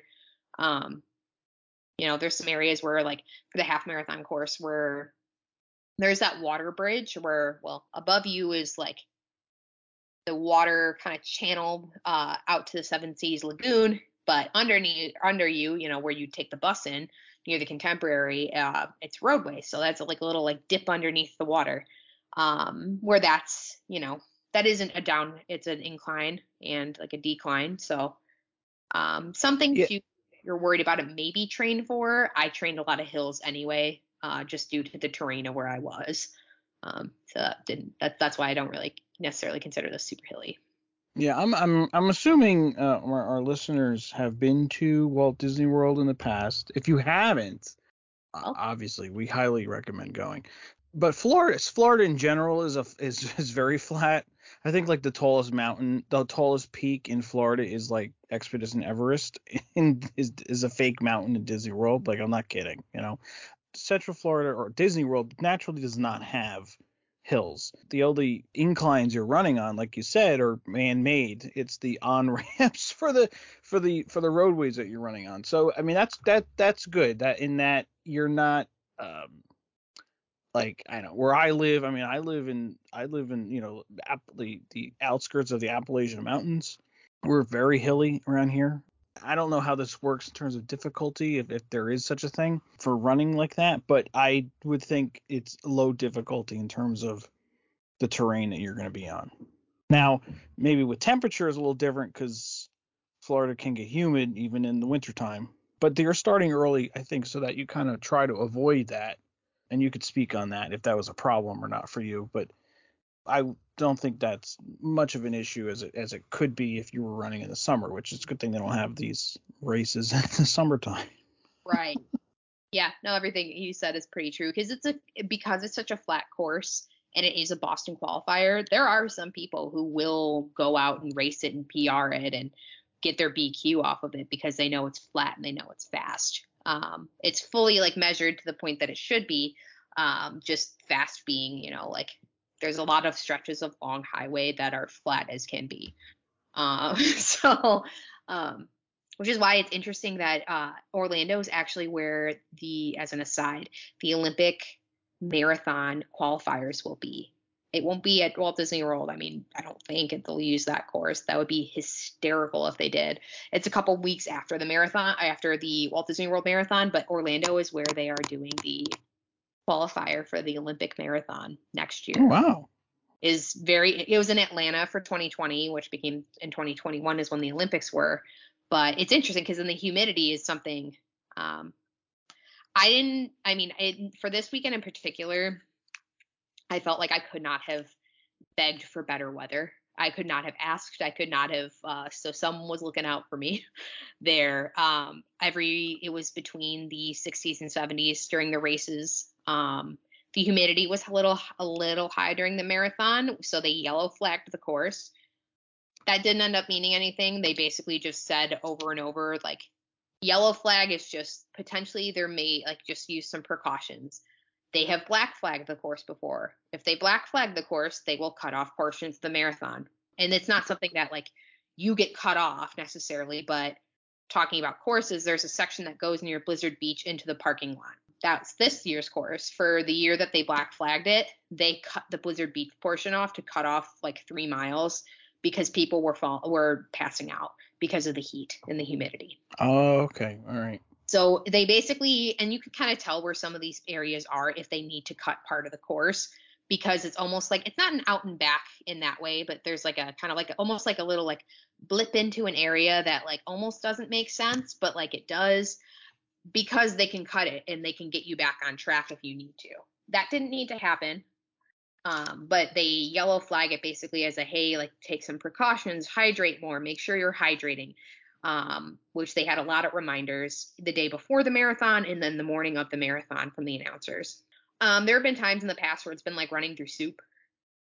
There have been times where the high was 85 or 86 for that day for the Princess Half. So when the sun was beating down, it was nice and toasty. But for this weekend, I could not have asked for better weather. It was even a little chilly in some of the mornings. So I brought Mylar blankets with me, which are basically those big old tinfoily looking things that you see usually after races, and they will give them out. But I bought some Mylar blankets, and then I finally used the one I've been holding on to since the Princess 2020 10K. It Mm. has lived in my suitcase since that day, and it was used finally. And that's just to help keep you warm, kind of Yeah. thing. Yeah, and it really does work. I was kind of surprised. I was like, oh, because I wasn't even really wrapping it around myself yet, and I instantly feel a little warmer. This is weird. So it definitely really works. Some people do throwaway clothes where they just like they either go to Goodwill or they also just take stuff that they're really ready to part with in their closets. They take that stuff and they bring it and they like wear it until they warm up, and then once they warm up, they toss it because Disney donates all the clothes that they find on the course. to local charities. So it's also like knowing that, it's going to a good cause. I hope they watch it first. I really hope they wash it first too, but I cannot confirm or deny if they do that. Yeah, I don't know if I want like stinky runner Right? Think either, about but, that. or maybe the recipient washes it first. I don't know if maybe it goes through the big laundry plant. I don't know. I don't. Did you when you're running through the parks? Is there rides functioning? Did you go on a ride? So, for the most part, since the races start so early, some of the shorter races, the parks are completely closed during it. So for the 5K, you're not going to find like Guardians open in Epcot because it's 5 in the morning, and the course is pretty much done by 7. But sometimes, even if the park is still closed, they will run things. So I found this out after the fact, but during the half marathon and the marathon weekend, they had the teacups and the carousel open at Magic Kingdom. I was not paying enough attention. And also, I'll kind of talk about this a little bit later. I was a little squirrely during the half marathon about just the nerves were honestly the highest that day. Now, as far as if the park is open and you pass it, it's kind of like a bathroom. Where if you pass the bathroom, it's free game. And if a park is open and the ride is running, you can go on it. And guess what I did? I went on a ride during a Yeah. marathon. I went on Expedition Everest. It was around mile 16 and a half of the marathon. And I had adamantly said I was not doing it for days leading up to the marathon. I was like, I'm not doing Everest. I don't have the time. I'm so worried if it breaks down, blah, blah, blah, blah, blah. I get into Animal Kingdom. I'm running along, and I'm going to switch my fuel rod out because that was something I took with me in my hydration vest because I know that I doom scroll in the morning, like in the corral, because I'm nervous and I don't have anything else to do. So, yeah, what am I going to do? Just sit with my thoughts? No. I'm look at other people's thoughts. And I knew like my battery just wouldn't make it. And my battery's still pretty good, but I just knew that I wanted to just have that with me. I'm like going and I'm full on going toward the gift shop, and they had single rider open for runners. And I see all these runners get in line. I'm like, okay, I'll get in line. And then I see like they're like, oh, I see a couple people get on a train, like normal single rider, and then they're like, we're sending in the runners. So the park is fully operating. I think this was about 9:30 in the morning, 9:40. Um, Oh, okay. and they sent a And it's whole been open for an hour at that point, yes, I'm guessing. they sent a whole train of runners through. So I walked right onto Everest. I'm sitting here, I'm like, I can't believe I'm doing this. I can't believe I'm doing this. And it was a full runner train. I'm sadly in like that back corner of the picture. So like you can see I'm there, and I'm also holding onto my bib for dear life because one of the corners ripped when I put the lap bar down. Oh And gosh, I didn't think of that. Wow. well, honestly, the fact that my bib, because for Dopey they give you two a bib for the 5K and the 10K, and a bib for the half and the full. So like the fact that it made it through like 30-ish miles of running by this point, like I was pretty impressed that I had no altercations up until this point with that bib. I just poked a new hole, and then I refastened it when I was off the ride. Just kind of took my time doing that, but it was hilarious because all the cast members, all like even just the guests were like, "Yeah, runners!" As we took a train on Everest. I'm so glad I did it, and I definitely excited to, you know, it was something I'll No, never. that's like something. Yeah, that's not something you can and obviously the normal guests can't do if they're not running. But whether or not you run another marathon is up to you. But at the time, you don't know. So yeah, no, it's great to take advantage of that when it is there. And I think that also that where it was in the race made a difference because at mile 23, a little bit past 23, Tower of Terror was open. We're in the regular studios like day, and they were sending runners through the lightning lane. But the thought of me getting, sitting down at this point, like I'm not done, but I'm kind of done. Like I'm ready to get to I know that this is the best part of the course is when you get into Hollywood Studios, you go along the boardwalk into Epcot, because it's just nonstop cheering the entire time. I'm ready to be done at this point. Like I'm ready. So I did not opt. And I also kind of was like, like one ride was enough. Like, am I going to be safe from the sweepers if I get on this? And then again, God forbid this breaks down. I kind of had those like little self doubt thoughts. And I'm like, no. Rock and Roller Coaster, I think for a while they're single rider for that. I think sometimes they were sending through the lightning lane. I heard out on the course that then they cut it or something. They weren't sending runners through anymore. The idea of getting down into that car and then getting up successfully was just not happening. Yeah, Like you yeah. guys know, like it's a low, like it was going to take a while. So I didn't even entertain that idea. And again, it's mile 23 of 26.2. Like I was ready to be done. There were people who I saw get onto Tower of Terror, and great for them. Maybe next time. But yeah, so some stuff is open. Sometimes they run like stuff that kind of technically quote unquote shouldn't be open. But if the parks are open, which the marathon is one of the few where they usually are, to be honest. Sometimes you'll come into contact with Epcot being open at the end of a half course. That really depends. Really depends. I would kill for alien swirling saucers to be open during the Tower of Terror. Not it was the Tower of Terror 10 miler. It'll be the Toy Story 10 miler this year. I would absolutely ride that. That would just be funny. They might do that. I mean, it would make sense. Toy Story ride for a Toy Story race. Speaking it into existence, Adam. I'm speaking it. They could even do it like a half ride. That's like Yeah. they could just they don't have to do the full minute. They could do like 30 seconds. All right, so they have some, so you can do a ride if you want, and that's pretty cool. Did you stop for any like memorable characters that you remember that you stopped for? Yes.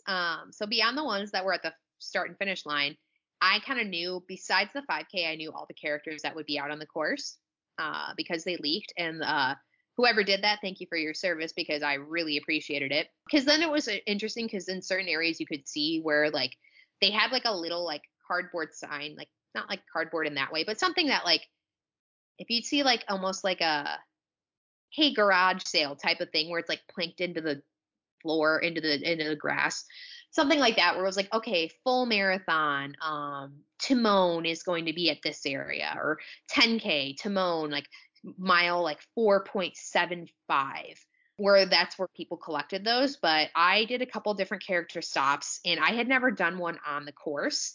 So this was exciting and new because again, it's kind of getting over that mindset of like, you can't stop.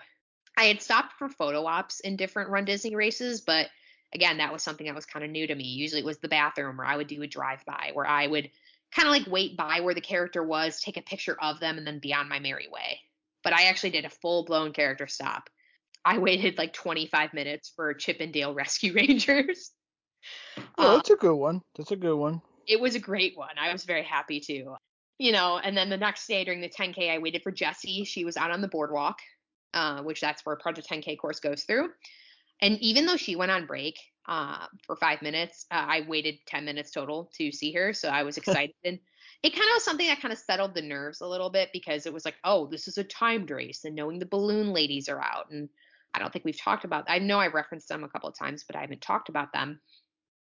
Balloon ladies are the physical representation of the 16-minute mile required pace on a Disney course. They're very nice people. So I heard. I have not met them myself. I've only just seen them from afar, but they're supposed to be very, very, very nice, encouraging people. They are not the sweepers. They are just, again, that manifestation of that. They carry like, balloons, and they're the manifestation of that pace. So behind them, if you get behind them, you are kind of liable to get swept. That's when people on bikes come. That's when and they won't like pluck you. They will not like come up to you and grab you. It's not like I don't know, like you're not getting assassinated. But at a certain point when the balloons pass, there are sweet points on the highway portions where basically after the balloons pass, they will cut off the course. So if you're behind them, you cannot pass the bus. You are getting on the bus. And I shouldn't I want to say that based on some reports from people, I've actually watched a couple different YouTube videos or just heard firsthand accounts of people who they signed up for the race, they got injured or they had a baby or, just something happened where they're like, I can't do a lot about this, so I'm going to make it as far as I can, and then I'm going to put myself on the party bus. So they're very kind there. They have water. They have, they have things like they want to make sure you're okay, that you're not like being, if you need medical attention, that they like kind of get that to you. So it's not like, it's a little bit of a somber attitude sometimes because, it's disappointing if like you do get swept, or even if like you knew you weren't going to finish and you're injured and, you couldn't keep that, it's okay. And Disney doesn't like single you out in a way because you still get your medal for the race. So say you get swept during the 10K, you're still going to get your 10K medal. You wouldn't get your challenge medal at the end of all of this, but you still do get your 10K medal. And then the way I've heard that Disney kind of like, they make it so you don't cross the finish line, obviously, if you get pulled in by the sweep buses, but the way I think you re-enter is kind of, I don't want to say sneaky, but in a way that like no one is going to know that you just got off the sweep bus. It's discreet is the word. Oh. I haven't experienced it myself. But that's what I've said people really appreciate about that is that no one's any the wiser. That you still get your little snack box, you get your Powerade, you get your banana. But it's discreet the way that you re-enter. So it's not like, oh, here comes a bunch of people off the pace bus or off like the sweep bus. I would never know. I'd never know. You would never know. And like, everybody's kind of out there for different reasons, have different things going on. So definitely Disney, I've heard, it's just one, it's, and I haven't experienced this part of it, but it's just a good organization and just like making a lot of people feel, welcome. And even if that does happen, they don't like, it's not a shameful ride. They're making sure you're okay. You have like kind of like, I guess when you get off that bus, like it's like, oh, do you need to go to medical? Like, do you need anything? And people will be like, no, I could use some ice, but like I knew I wasn't going to finish this race or whatnot. So overall, I think that Disney's a pretty inclusive racing organization where they celebrate every runner who goes out there and starts and every runner who finishes. They're not taking down water tents before, like when all the people who run like a 10-minute mile pass. They keep, if supplies run out, then supplies run out, which I did encounter during the marathon. The last banana was handed out right before me. No. Uh, I watched the last banana go because people took two earlier, which it was fine because there was another banana stop like soon after. So that was the best banana I've ever eaten. I think it's a really overall very inclusive like organization where sometimes like water tents like or water stations coming down before everybody had finished is a problem where, slower people need water too. So back to character meet and greets where this started. I didn't for the half marathon. I didn't stop for any characters. I again was kind of squicked out a little bit about with nerves, so I chose not to stop for anything. Even by the time I realized that I was fine pace wise and I knew I had a good 20 minutes on the balloons, I just chose not to. I just needed to kind of finish for me. And I should say, how do you know if you've never seen them on a course? How do you know? The balloon ladies are people. I don't like to share their names because I know that like I don't know like because they have this negative stigma attached to them, even though they're nice people. But there's a Twitter account called the Balloon Lady Tracker where um, I didn't know this. oh, really? Okay, so there's the Balloon Lady Tracker, and they kind of figure out who like those people are. Some of them are like not repeat offenders, but they frequently do this. So if they're racing, um, people kind of know their names. I'm gonna like a guy name like Jeff. So say Jeff usually does like the 10K. People will like try the name and then, but basically you sign up to track them the same way you would sign up to track yourself. But this Twitter does it where it'll say, oh, Jeff, again, because I know this is not a balloon lady name. Jeff started at 6:02 a.m. So if you do the math for a half marathon at a 16-minute mile pace, if they start, let's say we started at 6 a.m., whatever, 6:02 is fine. You have 3 hours and 30 minutes from the time the balloon ladies start to finish. So if Jeff starts at 6:02 and you have 3 hours and 30 minutes, that means everybody needs to be across the course finish line at 9:32 a.m. for a half marathon. So if you're tracking yourself, which I do, and you see that you have an ETA or estimated time to finish of 9:02 a.m., you know that you have a 30-minute lead on the balloons.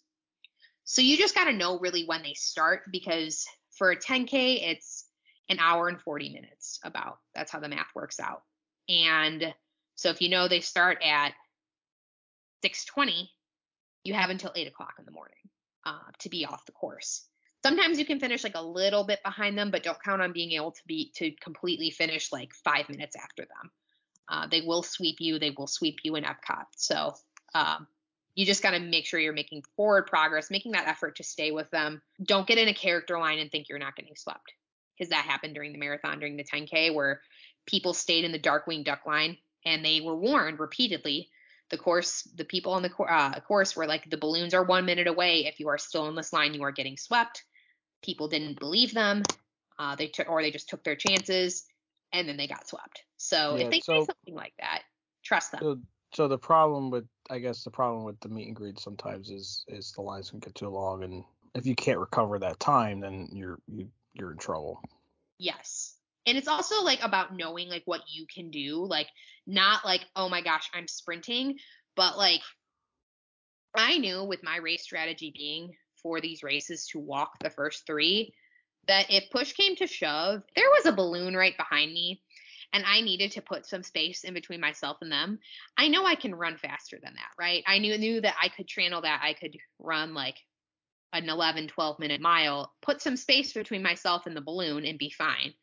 I'm not in a situation where I kind of struggle to keep that 16-minute mile, or I'm in a space where like it's like 15 at best, and then I stop for the bathroom. So you kind of got to be honest with yourself during training about what you can do, and like not just your most ideal conditions, because knowing also that you're never running a perfect I would be shocked if people actually ran a perfect tangent on a course. I certainly never have. Every half I've done at Disney has been 14 miles, because you weave around people. You're not running the shortest distance between A and B. So that's something also to keep in mind, which is why Disney recommends you're able, even though the limit is 16-minute miles, that you're able to keep 15s if you are running, just to give yourself that wiggle room, right? Where no race ever are you running a perfect tangent. But yeah, character meet and greets can take some time. One thing I noticed during the marathon is that a lot of lines were really short, because I think everyone was spooked, and there's a lot of space to have characters, right? You got 26.2 miles. I can't tell you how many characters were out there. I probably could count them, but I don't have my leaked lists in front of me right now. But I did 3 character stops. Also a castle photo, also the bathroom, and also a ride, during the marathon. And I actually did the very first character stop on the course, which was 0.1 miles in for Cruella, because she had such a short line. I was like, oh, I have to do this. Then I got my 1 character stop in, but then I did a couple more, just as they had short lines. And I did Mushu, I did a Boo, just some different little fun things. Because then, if you study the course, you kind of know like certain things about it. Like, that there's a picture in front of the castle at Magic Kingdom. And if your course goes through the Magic Kingdom, I knew that I was going to want that picture. So I know that it's a quick shot, because I read up enough about it, but kind of spread that information. The way that works is that there are usually 5 PhotoPass photographers in front of the castle. But the way that they're staggered, so you can't usually tell that there's 5 photographers, where you won't see other people in your pictures. It looks like you're alone.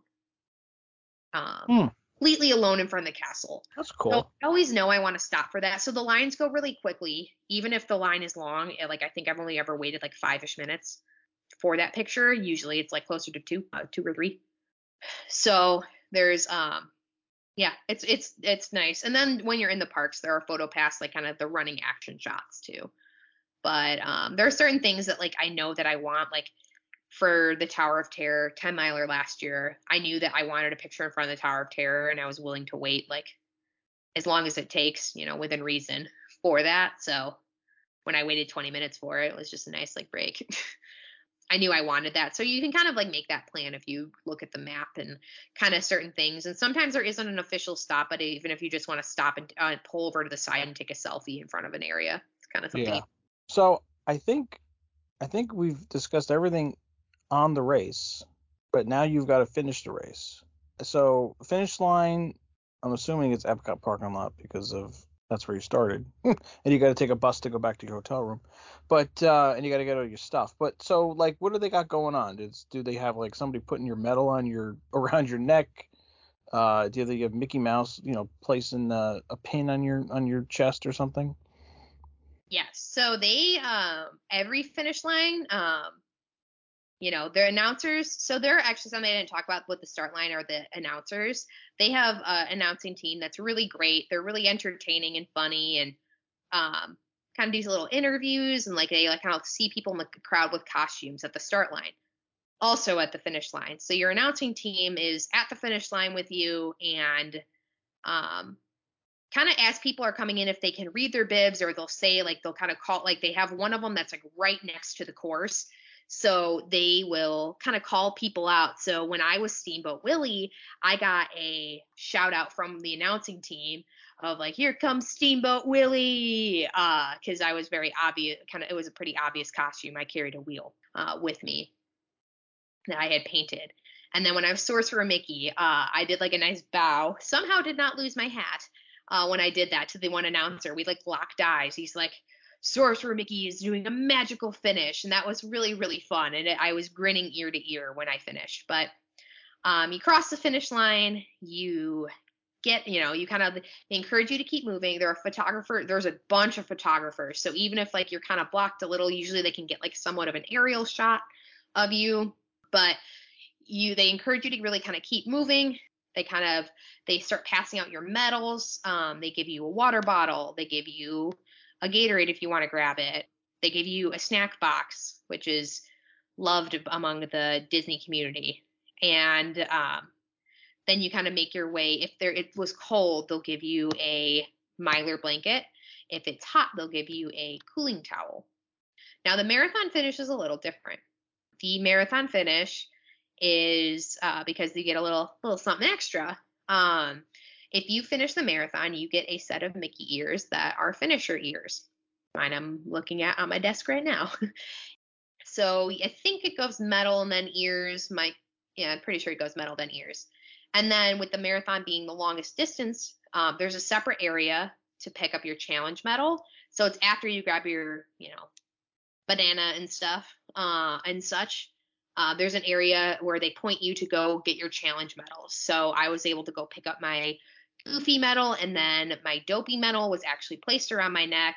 I'm Oh. crying because in most cases, because I've done a lot of these post COVID, it's like been like, oh, like I'm gonna not get that close to you, like not in like that way of like, oh, like rah, but like just in a way of like, you also don't want to kind of block up behind you, because there's tons of volunteers with medals. So it's not everybody going to one volunteer. There's a bunch of different volunteers in a line with medals. So you're able to kind of like, I don't want to like kind of clump up the line that much. But kind of, since there aren't that many people who do Dopey, well, there's a lot of Dopey people who do Dopey, but there aren't, all that many people who do those challenges, that it's kind of nice because it's like a separate little area for them to distribute that. And then if you're a perfect, which I haven't talked about yet, because I am not, there's a separate area. So a perfect is somebody who has done the iteration of the race every single time since it began. So there are, I think, 50 perfect marathoners left who have done every marathon since the first iteration at Walt Disney World. Wow. Yeah. So 30 of them. Yeah. So they got to come every year for 30 years. Wow, that's I think after a certain time that the I think that you're, as long as you're like, I think that they give you the registration for perfects. They and this isn't the only race that they have perfects at. So for Wine and Dine, I think the 2-course challenge just hit perfect status. So a couple years ago.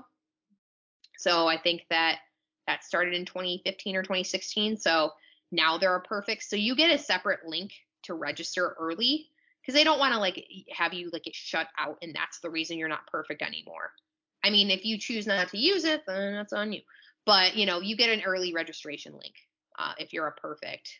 For Princess, Princess is also celebrating an anniversary this year. So it's the 15-year anniversary of the half marathon, I believe. This year was the 10-year of Dopey. So Dopey's got, so you get a special ribbon that goes along with your medal to denote that you're perfect. And then your bib is also a different color. The marathon ones looked really cool. They weren't even like, usually they're like inverse colors, but they were like kind of different ones. They were really cool. Obviously there aren't that many of them, so I've only seen pictures, and then your bib says perfect on it. So if you are a perfect runner, that's amazing. Especially like I ran into a perfect Dopey and a perfect Goofy, because Goofy started before Dopey. Goofy, I think, will celebrate 20 years in the next couple years. So Goofy started before Dopey. Dopey, this was 10 years of Dopey this year. So I ran into somebody who was both. And like they give you an extra gift also with registration, or not registration, but when you pick up your bibs, like there's an extra gift, which is kind of cool. But yeah, the guy I ran into, he was at the expo. He was also waiting for his merch. So people are really friendly, like want to talk or talk to him about that. I just think it's amazing that they're able to keep track of these people that have done all of these consecutive races. Yeah, it's incredible. I mean, there's no reason why they shouldn't be able to keep track of that, but sometimes, like, how many times you have to like re-sign into your My Disney Experience account when you're there because the Wi-Fi doesn't work and it doesn't save anything and it loses your reservations. Like all of these like technology problems that come up when you're trying to do a Disney trip, and yet they have these people that they can keep track of. That's I'm very impressed that. And I'm glad that they do that, because that's a big accomplishment for sure. Oh yeah, for sure. It's super duper interesting. Because then also I think that there is like probably different ways to export the data also, with like just like Track Shack being the people who like that's the timers people. I think there's different ways to like kind of keep and export that data, because I was going to say, oh, well, like the old registrations sit in your account, but they haven't always been through the current iteration of your Run Disney account. So I think active.com used to do it back in the day, that was like 10 or so years ago. They used to manage that. So it's not even like, how many times like a system switch or something. But yeah, it's incredible. And I think the little extra swag that they get is amazing. I mean, yeah, if you run 30 marathons in 30 years, absolutely. Please.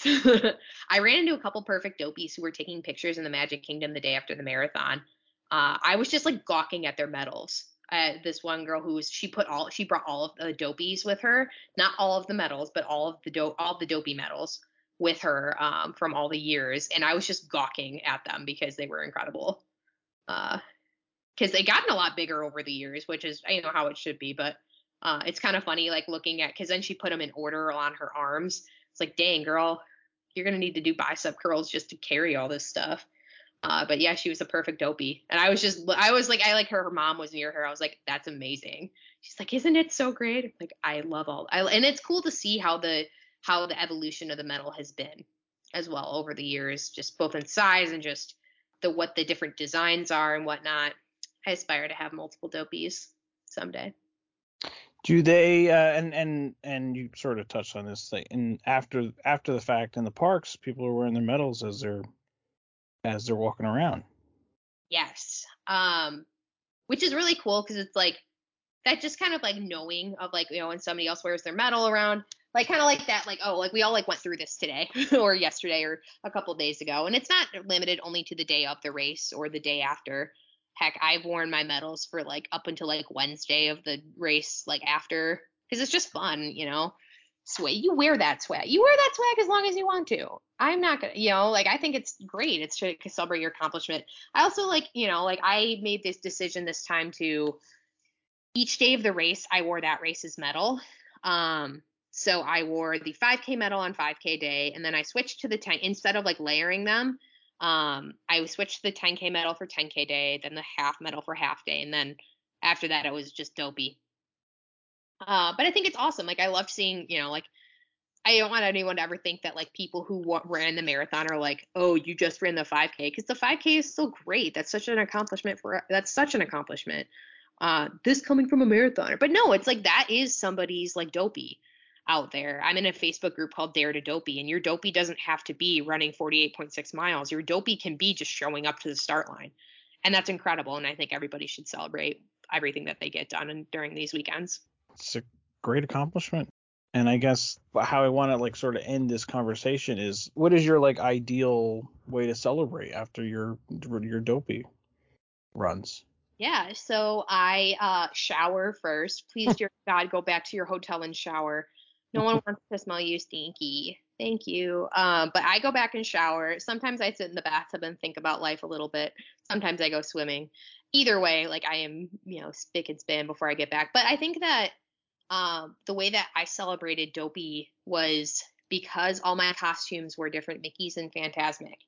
My cousin and I, because she came down to cheer me on, we got a Phantasmic dining reservation, and we saw Phantasmic that night. And it was my first time seeing it since the pandemic because it just reopened in November of 2022. And I had the opportunity to see a couple days early. I'm like, no, no, no, not doing it. I'm not doing it. So I made myself, I didn't watch a single spoiler. I didn't watch anything. So I just kind of let myself have my, primo seating because then we got there early. Um, but I actually had, like, we did a couple things in Hollywood Studios before, with the remainder of that day. Like, the marathon takes a while. And especially if you're part of party pack toward the back of the pack and you kind of take your time out there, you don't finish until a certain time. So I had really just a partial day at the studios. But, besides eating, we were able to get Rock and Roller Coaster done, Tower of Terror done as well. So that was kind of actually not as many things as I thought. But we also had a sit down dining during that time too. And we were just kind of like moving slow because somebody who ran a marathon that day needed to move slow.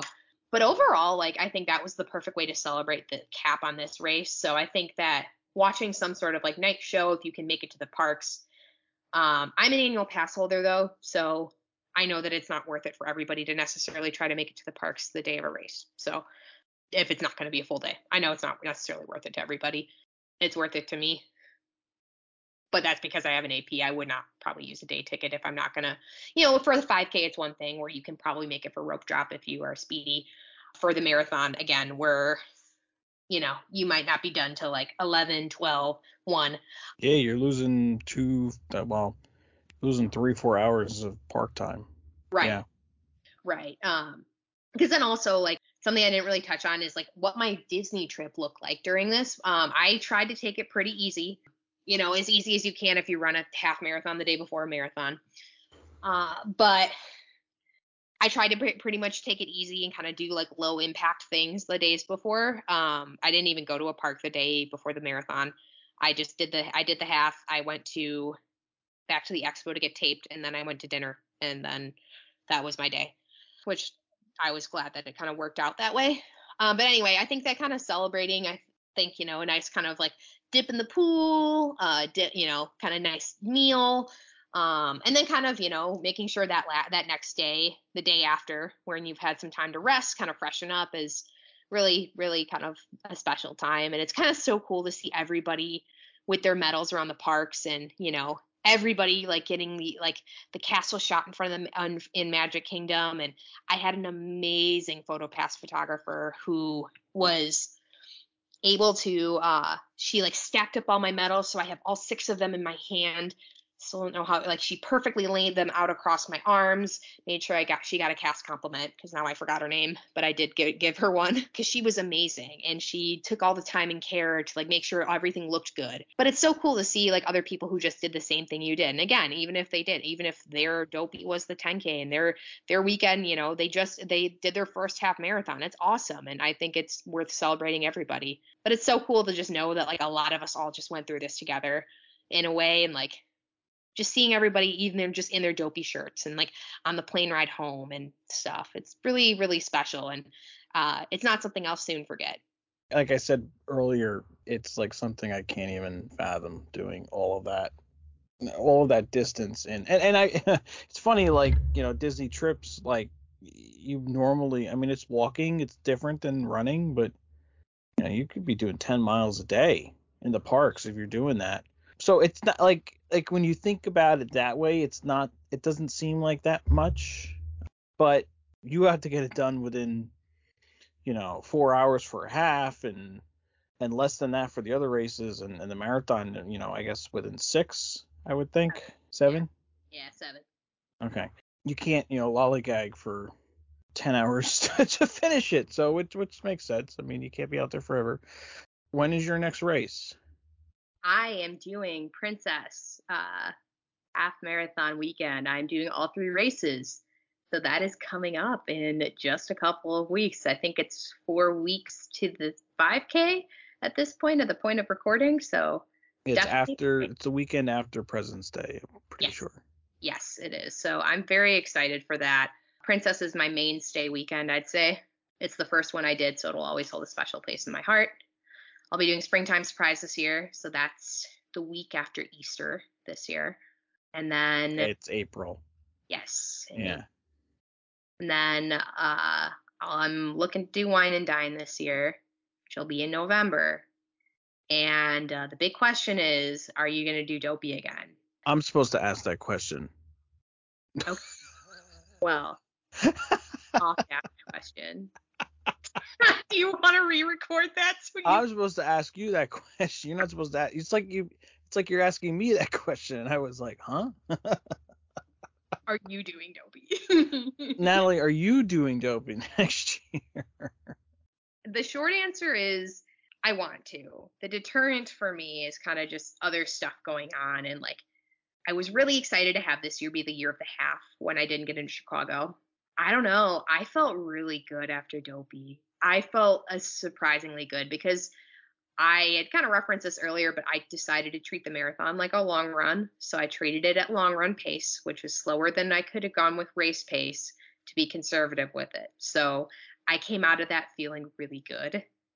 And like, yes, I was tired. Everyone's tired if you run 26 miles.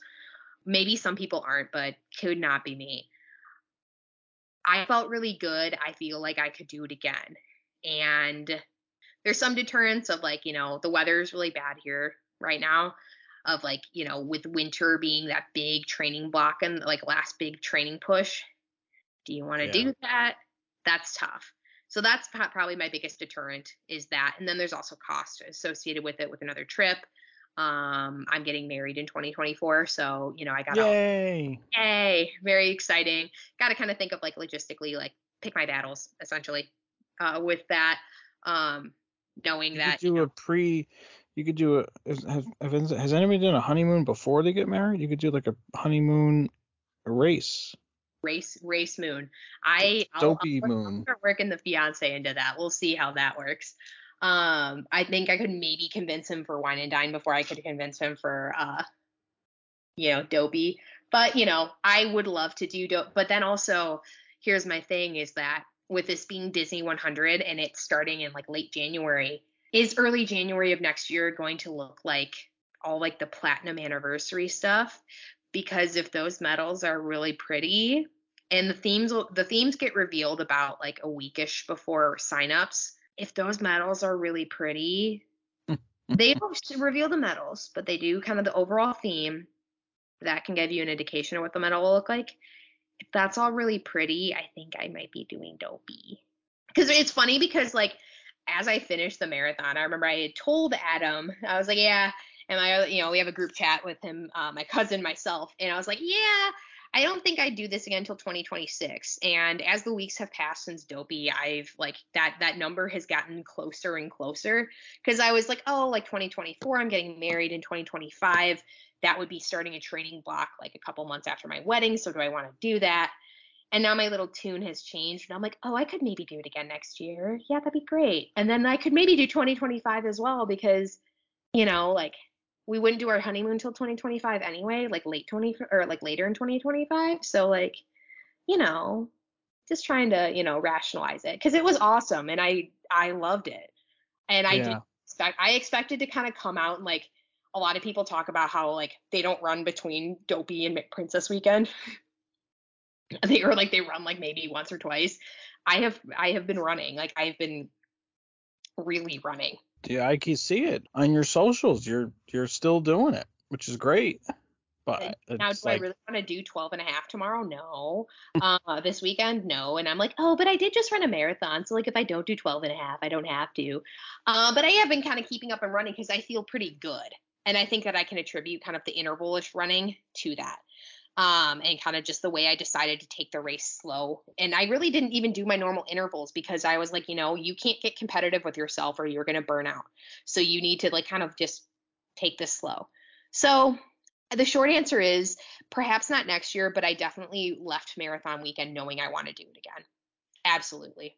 If you can't do it next year, nobody's going to hold it over your head other than you, which sometimes that's the worst part, is that you can do it, and unfortunately you have other factors where that that aren't going to that are going to pull your time away from training and then doing it, and that you have some other big important things you have to deal with that you're going to take away from this. So, but the good thing is, I mean, at least in the back of your mind, like when you do decide you can do it again, you can do it. Something Right. you've done before. So it's not like it's on an unknown thing. You hopefully, I don't know if you get nervous or not, but hopefully like you wouldn't get nervous, thinking, I don't know if I could do this, like, because you've already done it before. So now it's just a matter of just timing of it, which I guess the good thing about it is it's the same weekend every year, so you can kind of, plan around that. It's not like it just pops up out of nowhere. So That is true. But it's funny about being nervous because I mentioned this earlier, but I definitely, and this isn't even a hindsight being 2020 thing, but I was the most nervous for the half marathon because this was my second half marathon as part of Dopey, my first being this year at Princess. So it's kind of funny because I knew I could do a half marathon. It was the nerves were because I was worried about saving my legs for the marathon and like, oh, like this still being like not a super comfortable distance, right? You've run a half marathon plus for a lot of these training runs, but like this still isn't like a super comfortable distance for me of like, oh yeah, it's just a half. Okay, yeah, sure. So it was funny because like it was almost the knowing I could, but like there was still a lot of nerves and it made me emotional to finish that race too. Blubbering baby like the marathon, no. But I did like get a little teary when I did finish that race. So it's kind of funny because it's like, oh, like you can do it, but like in my head I'm like, but do I? I do. But it is kind of funny because sometimes that little head game because I think there's in my head there's like oh things I can do better, right? Where not just better, but like different things with training that can go differently, different things, yeah, whatever that can go differently, and I like more fun that I can have, right? I was out on the 5K course for an hour and a half. Literally, my chip time is 91 minutes. I can go slower than that. I can do another character stop, so I will. So it's like good. like different things that like you want to people say like kind of get your money's worth out of a Disney course of like staying out there and doing fun Oh things. yeah. No, it makes sense. It makes sense. It's an opportunity that not everybody that's very rare. Like we have our like rare things like a VIP tour, Club 33, an Adventures by Disney that where you hit all the six resorts, six, right? Yeah. Three, yes, there's six resorts around the world, and not to totally compare that too, but the fact that I mean, not every, I know Disneyland's coming back with their races. They were kind of suspended for a while. I think Disneyland Paris had races, but I don't think they've come back either.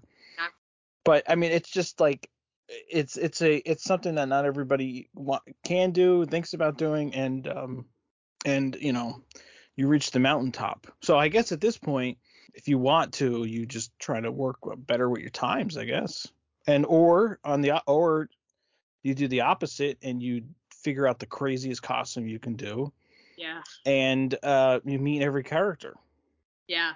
Because a lot of people will do like they kind of like they work really hard, they bust their butts at home and they like get like a proof of time and then so that they can spend like 4.5 hours on a Disney course. So they'll run it. They like get there like 2:15. That's the half cutoff.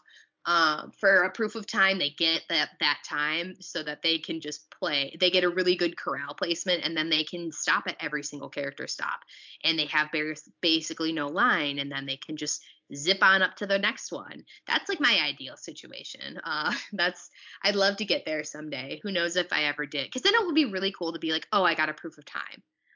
I'm not trying to hold that myself to that because I think the inner competitor that I have with myself would be like, I don't want to ever have this be not fun for me. Where like I'm like, oh my God, I can't believe I ran a 2:31.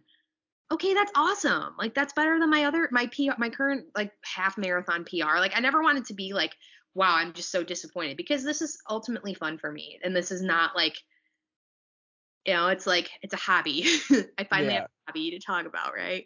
I don't ever want to get like that overly competitive, but I do want to see what I can do. Elsa said it best. I time to see what I can do Oh. and then break through. Well, let it go, baby. Let it go. You had that. You had that in your head. Um. I've had a lot of miles to think with myself because I train by myself. So I've had a lot of miles to think through a lot of this stuff. Well, Natalie, thank you for coming on and sharing the Dopey experience, the Run Disney experience. It's not something that we've really gotten into on this show, and it was good to have somebody that's actually done it and that then talk about it. So thank you very much. Oh, thank you for having me. I had a great time. Clearly, uh, clearly can chat a lot about it. I wanted to ask you. I have a couple like quick hitter questions, just so that we can get to know you a little bit better. Favorite ride? Ooh, I am gonna give that to I'm not gonna let Guardians you. right now. I'm not gonna let you like Galloway pace these questions here. So No break. Guardians, Cosmic Rewind. All right. What about your favorite ride before Guardians opened? Giving you my split, like one of the things I can't leave Walt Disney World without doing is Buzz Lightyear. Oh yes, yeah. Natalie is a galactic hero, right? Is Yes. that it? That's the highest one, Yeah. right? I have competed against her in Buzz Lightyear. She is very good. She maxes out the points by like the second room. I've switched with her. Remember, I made you use your left hand for the gun, and that did not work. I've taken control of the spinning of the vehicle, and that didn't work. You still got it. Gosh, that ride is so hard for me, but you know all the good spots. Favorite restaurant? Ooh, dang, that's tough. I'm gonna do something I haven't stopped thinking. Steakhouse 71 I went to for brunch over marathon weekend. I don't know if that's necessarily my favorite, but it's something that's been on my mind. I have yet to eat there. I went to the what it was before, which was the Wave, but I Oh, haven't been there love since the wave. they changed it. Favorite snack? Probably let's go Dole Whip. Oh, what, float or regular? Regular. Okay. Favorite character? Actually, let's do two. Let's do favorite like face character and favorite furry character, if that's the right word or not. Um, Non-face character? ooh, I'll give you my favorite like fur one. Chip and I made we were buddies over this marathon weekend. Oh, usually it's Mickey. I'm gonna leave it with Chip though. And then Okay. I don't know, I always enjoy seeing Moana around the parks. Yet she's not really often, but she's a hard one to Exactly. find. Favorite movie? Disney movie? It's currently say Moana. And go a favorite hotel, whether or not you've stayed there or not, it doesn't matter. Ooh, that's a good. Let's go with the yacht club. I have stayed there. It's wonderful. Love. Hmm. Michael Eisner's favorite, I believe. Favorite hotel. No, those are all good. I wanted to give a shout out to listeners Allison Ashcraft, Norma, and Brian Young, who completed the half marathon, and John Ashcraft, who did the full marathon. And I know Nate Bishop he told me he was doing springtime surprise. He's doing the challenge. You're doing the challenge for springtime? Yes. Okay, so you'll see him maybe out there on the course. I don't know if he's doing a costume or not. Okay, thanks Natalie for coming on, for sharing your Dopey Marathon weekend experience. I just want to remind everyone that our podcast is sponsored by Main Street More Travel, an authorized Disney vacation planner who can help you book the marathon weekend of your dreams. Check out their website, mainstreetmoretravel.com, request a quote, and let Chris and her team plan your family's next vacation.